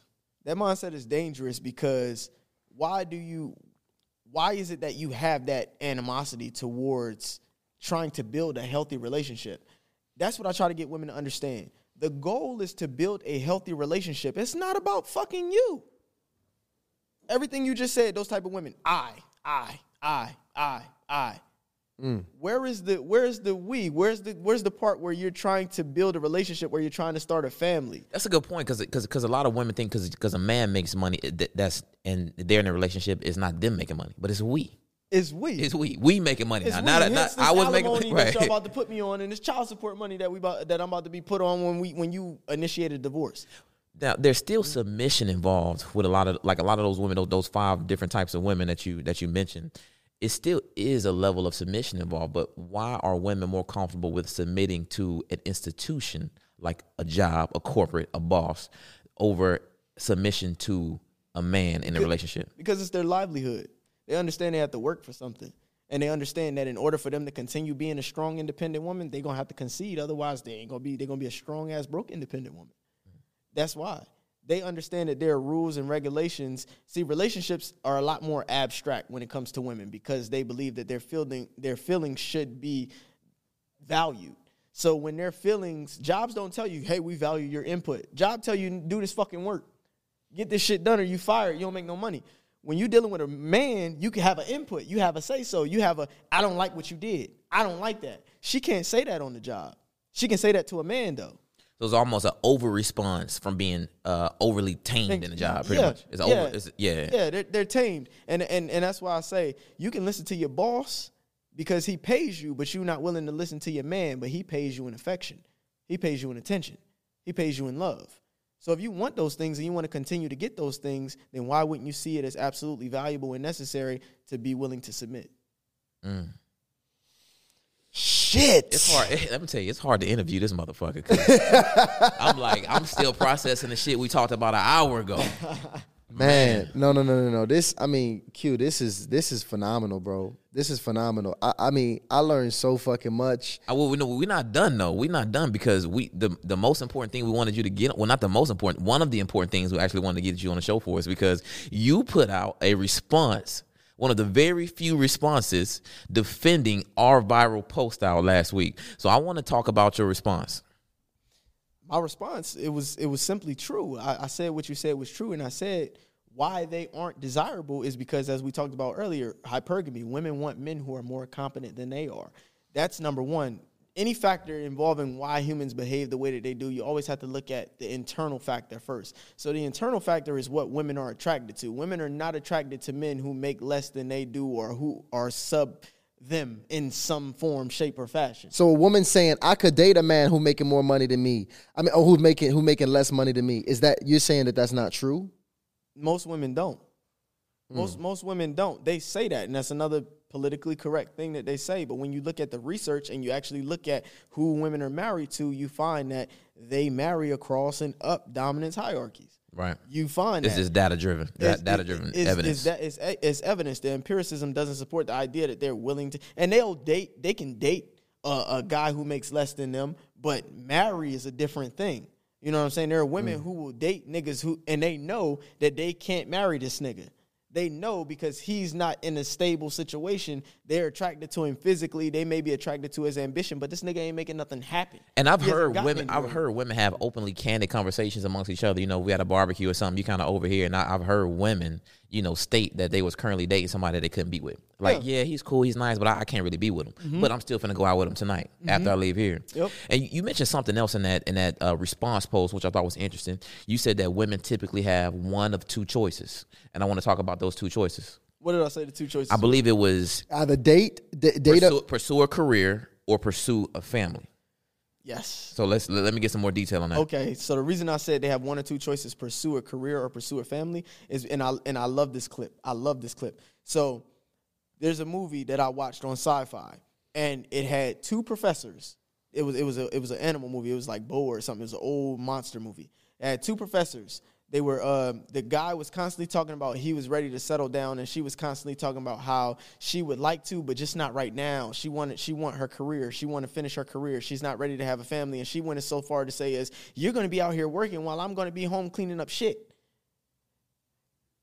And that moment, that was a perfect example because that exemplified exactly why it's difficult to date those women. Those women are so focused on trying to attain male status and compete with males, because that's essentially what they're doing. They're still competing with men. I don't even understand the high that a woman would get out of that. But what you do is the years that you invest into trying to become that career woman, you take away from the youthfulness and the desirability that you had as a young woman that a man would desire. So you now have decreased your chances of having children. You've decreased his attraction to you. You've decreased his desire to want to commit to you because there's not much you can offer him that he desires now. The things here he's attracted to, you spent your career decreasing because you spent it on your career. So you have to prioritize one or the other. You either take advantage in your youthful stages and you become a wife, or you chase your career and risk never becoming that. That's why the unhappiest group of women are 42 years old. This is the unhappiest demographic, period. 42 years old, professional career, no kids, making under 100K. I can totally see that because it's not even a fucking response. Even it's just a real when you fucking talk thing. to women, Yeah. I don't care how much money a woman is making. When you typically talk to them and ask them what's most important to them, and this is women with families and children, they typically would equate the greatest moments in their life to that child. Yes, it'll be the greatest moment. I don't care how much money she's made, the accolades the milestones in her career. It would be the most simplest things related to the child, whether it was seeing him walk for the first time, seeing him come out and holding that child for the first time, seeing the child hit this kind of milestone, or them nursing the child up until this certain point. It always goes back to the child. And I think that goes back to women. You can, in life, all of us, you can pursue a masculine purpose, but there's also a feminine purpose. And So how does a woman put herself in a position to where she can still be prospecting for that, that perfect mate, but also still be in a position where she can take care of herself? She would have to settle for a guy who's less. She would have to be willing to be with a guy who's less. So she would essentially have to be willing to be with the beta. Because what it is, when we talk about what women like, typically I said they want the best mate for them. That doesn't change through a woman's life as she ages. She still believes that she can attract this type of guy, the guy. But if a woman is willing, if she's going to do that, if she's going to have a career, and if she's going to having a family on the back burner, then once she's ready to settle down, then it's going to have to be with a guy who's just simply not a top 20%er. Or a guy who understands, or maybe he doesn't want kids. Maybe he just wants a woman to grow old with. But women want their cake. They can't have their cake and eat it too. They want that excitement and fulfillment of being young, how they were when they were young. They want those emotions still. They want to experience all the fantasy shit when they're still career women. You'll hear career women say it. I still want a man who loves me and holds me and who can treat me like this and do this. Bitch, you passed that time. You work now. So the guy you want, this going to be a guy who, he going to come home. Hi, honey, I'm home. And the thing is, the guy listen, and that, but he ain't gonna be the guy you find most desirable. But that guy that they found most desirable ends up being the exact same age as them, with more resources now, so he actually became more desirable. Yeah, he becomes more desirable, and he has more options. Women hit their sexual peak at about 23, 24. A man hits his at about 35. And this is why a lot of men date younger women. Yes. And the crazy thing is, those women who know that at some point in their life, older men were more attractive, they will often shame these men for dating these younger women. That's intersexual competition. That's how women compete. Women compete through a form of manipulation. That's why women are the biggest slut shamers of women. The way they eliminate or try to eliminate competition, they either shame other women for liking what they like, thinking that they can deter women from liking those men, or they try to shame men for liking the liking the women that they aren't. That's the best way women compete, through manipulation, psychologically. They want you to feel bad about the fact that you're intrinsically attracted to a certain type of woman, and they're no longer that woman. Psychological warfare. It is. That's what it is. And that shit, the thing is, it works. It does. Like, it works. And that's why I say as a man, you can't give a fuck. Yeah. And it's crazy because when you consider that too, that's how women have to compete against men. I mean, we're physically stronger, but they are psychologically. That's why you said women are typically smarter than guys. They can seduce. When you think of the art of seduction, right? Yeah. The artist. First of all, that's why they're smarter than the guys that they date. A lot of them are smarter than the guys that they date. They not. Women and men are about equal in intelligence, but they are better at expressing themselves verbally than men are. And that's why they can get over on a lot of guys. That's why a lot of guys would rather not talk. A woman will run circles around a man in a conversation if that man is not logically adept. And this is why some of the most powerful men in the world are actually powerful, because of their ability to communicate and to speak. Yes. That's what makes men super powerful. When a man can communicate and he has the vocabulary of a woman, And he's eloquent. and he's eloquent, he's articulate, yes. Ooh, he's a force. That nigga becomes Barack Obama. Yeah. Hey, That's what happens. Hey, fellas, listen, I'm gonna be honest. That's some real shit right there. I don't know if you got to take your ass to Toastmasters or you got to goddamn watch some YouTube videos. Yep. But listen, every fella needs to get in the gym and learn how to speak, learn how to communicate, because it's just powerful, man. It really is powerful when you consider what that is, to take these ideas and concepts from your mind and be able to transfer them. And that's why even this platform is huge. Yeah, and Q Pill, you've been brutally honest. I mean, brutally fucking honest. I think just by association with you, we're gonna have some fucking problems on the internet. yeah, definitely. CNN, here we come. But I will say, man, you are very objective in the way you speak. And to be honest, I'm very surprised by some of your answers to these questions, because I was under the impression that you probably had this very single-sided, I can't have a healthy relationship with a woman. Oh, no, I would say that too. yeah. So just for the people to know, because do you see yourself even being able to have marriage and a family with a woman? Ultimately, yes. Ultimately, In a yes. monogamous relationship. Yes, absolutely. I'm Ultimately. shocked at that shit. Thoughts on polygamy? I'm not really a advocate of polygamy. Honestly, I say, man, the guys who out there who deal with women, more than one woman, man, hats off to y'all, man, because women are fucking tsunamis. They're complex. Yeah, they are, and complex. they're very challenging. They're complex and they're very challenging. And I don't have the mental fortitude to deal with that level of stress over and over and over and over. Even in the Quran, it actually says that, hey, you can have up to 4 wives, but we advise just We one. recommend you keep one, my dog. We recommend one. I was raised on value and monogamy. My grandparents have been together for 53 years. My mom is married. Both of my uncles are married. So my family, the institution of marriage has been valued and instilled in me. And all I did was adapt it to the current dating market that I'm dealing with. They didn't have to deal with that. I have to deal with it. So I needed to adapt and evolve. So if I come across a conventional, traditional woman who does that, and I have options. I can get married tomorrow if I want to, honestly. But I understand with me, and this is part of being objective. The thing about me is I understand right now, compared to who I want to be, I'm not shit. I'm nobody. So I would not burden a woman with my trials and tribulations on my journey of trying to become a man that I feel that she would be proud of and respect and willing to submit to. So I have no problem with women telling me that they don't feel that I'm ready. I'm not ready for myself. Women typically don't trust that though, because when a man steps back and says, hey, you know what, I'm not ready and I want to go work on myself, a lot of times women don't even believe that shit. No, they don't. They don't. They think it's an excuse. They think it's an excuse to continue, going out there and just being a hoe and whatever the case may be. And that may very well be the case for a lot of men. But a guy like me who has a vision and who's chasing something and put plans in motion to acquire certain things and become a somebody, I can honestly say that that's my primary focus. So even if they didn't believe it, I wouldn't give a shit. But what I found out is that they often want to stick beside me on my journey anyway.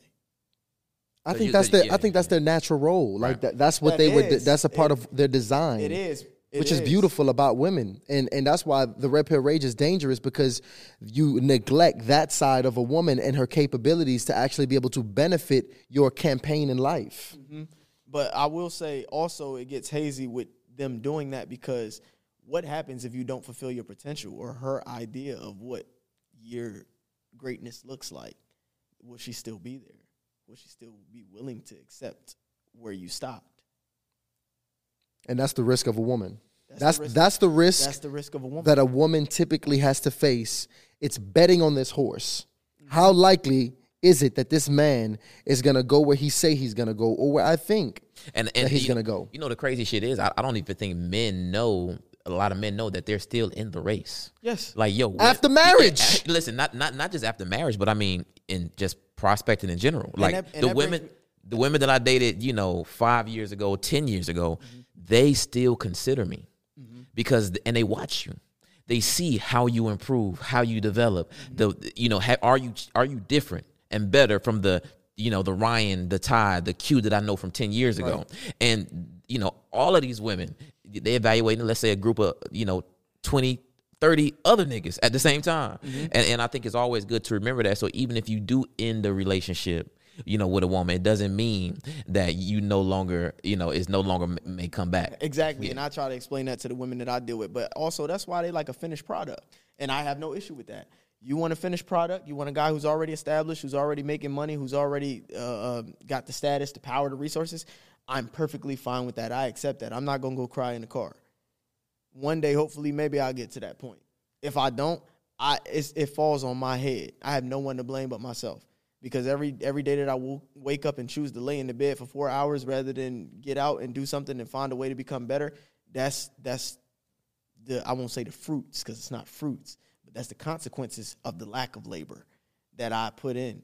You know what I'm saying? And that goes back to men. You said most men are still in the race. I remember the other two now. The 5 Ps are... Let's get them! The 5 Ps are find a purpose that you're passionate about. Be able to have patience. Prepare. You ready for the final one? What's the final? That results in productivity. Be able to persevere. Wow. We could. Ooh. Hold on, wait. Here's my last question, because God damn it, it's like that. I keep wanting to stop this motherfucker and it come back. So, when should a man, to my men who are considering to settle down and go about tying a knot with this woman, getting out the game, when is the threshold at which he should say, I'm ready for this? I would say the threshold that a man should say he's ready for it is about 35, 36. Somewhere between 35 and 40. Because that's when you'll be feeling the best, statistically speaking. That's when you'll be feeling the best. That's when you'll be who you want to be, essentially. And you still have time to go ahead and live your life, have fun. You enjoy your kids grow up. Enjoy the sex still with your wife. That's about that ripe age that I would say a man truly becomes a man. That I tell people that shit. 40-year-old range is when you should look to start trying to settle down. I tell people that shit all the time. I'm 33 now. And when people ask me, like, you kind of behind, I'm like, no.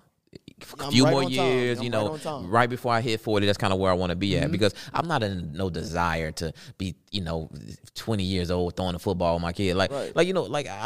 I know the place I want to be at. I really want to be able to provide for my family and spend time with my family. Exactly. And it doesn't look like that now. I'm like, I barely have time to spend for myself. Exactly. So when you're established and you're making that money and you're doing things, you're also in a position to be able to take time off. You're the boss. You might be the boss. You can say, look, man, I'm going home and spend time with my kid. My son got a basketball game today. My daughter got a cheerleading competition tomorrow. You know what I'm saying? So you basically give yourself what you enjoy what you've worked for all those years that you showed the discipline and be able to step back and actually say, you know what, I'm 36, I'm 37.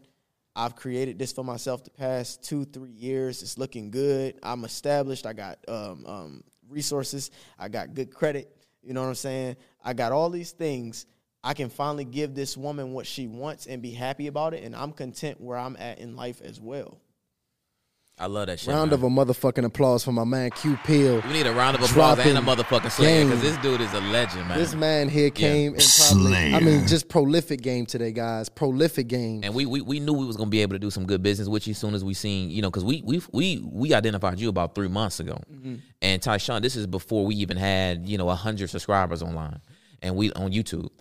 And we like, yo, we gotta get this dude on the show. This cat, having me, man. I know we had a dinner yesterday or lunch yesterday, and I know we had this interview now. So it's official, man. Like, we want you to be a recurring guest on the show, man, because you lit, bro. Absolutely. As a matter of fact, I know the people. After seeing this, they're gonna want to know how in the hell do I get in contact with QPL? Tell the people how they can get in contact with you and a few things that you offer. First and foremost, y'all can get in contact with me by my social media. So y'all can go subscribe to my YouTube channel. It's called The Q Pill. That's my YouTube channel. You can also follow me on Instagram, The Q Pill, and you can follow me on Twitter at Q_Pill. Those are my top 3 social media platforms that I'm constantly on. And then I also have a book. You guys can go to Amazon, purchase the book. There are troll reviews on there as people tried to throw dirt on my name and shit like that. I promise you, read the book on your own. You will see exactly what everybody is talking about and why it was the best new seller on Amazon. So make sure you guys go purchase my book on Amazon, The Q Pill, An Overdose of Reality, The Remedy for a Cold World. I also offer coaching sessions. You guys go to my social media. You will find my email. If you need a coaching session, you need to talk, whatever, you need advice, you can consult with me. I'm a certified relationship coach, independent behavioral scientist. I do consultations, mental health coaching, behavioral coaching, all of the above. Just out here trying to help people be better, man. I love that shit. And listen, when y'all hit up Q Pill, let him know how you found him. Absolutely. God damn it, y'all. Man, listen, I'm going to watch this shit over myself. So I know y'all need to watch it twice. But do me a favor, guys, because there's no way y'all don't need to be supporting this channel with the amount of game y'all just got. Go ahead, subscribe to the goddamn channel. All right, this will be a multi-million subscriber channel. I want you to be a part of it so you can keep getting this game. And comment below. Let me know what you thought about this episode, because I know this episode was fire. But give me your perspective and how you see you can apply some of this game. But other than that, man, thank you for tuning in to another episode of Hardly Initiated. Appreciate y'all. We are out.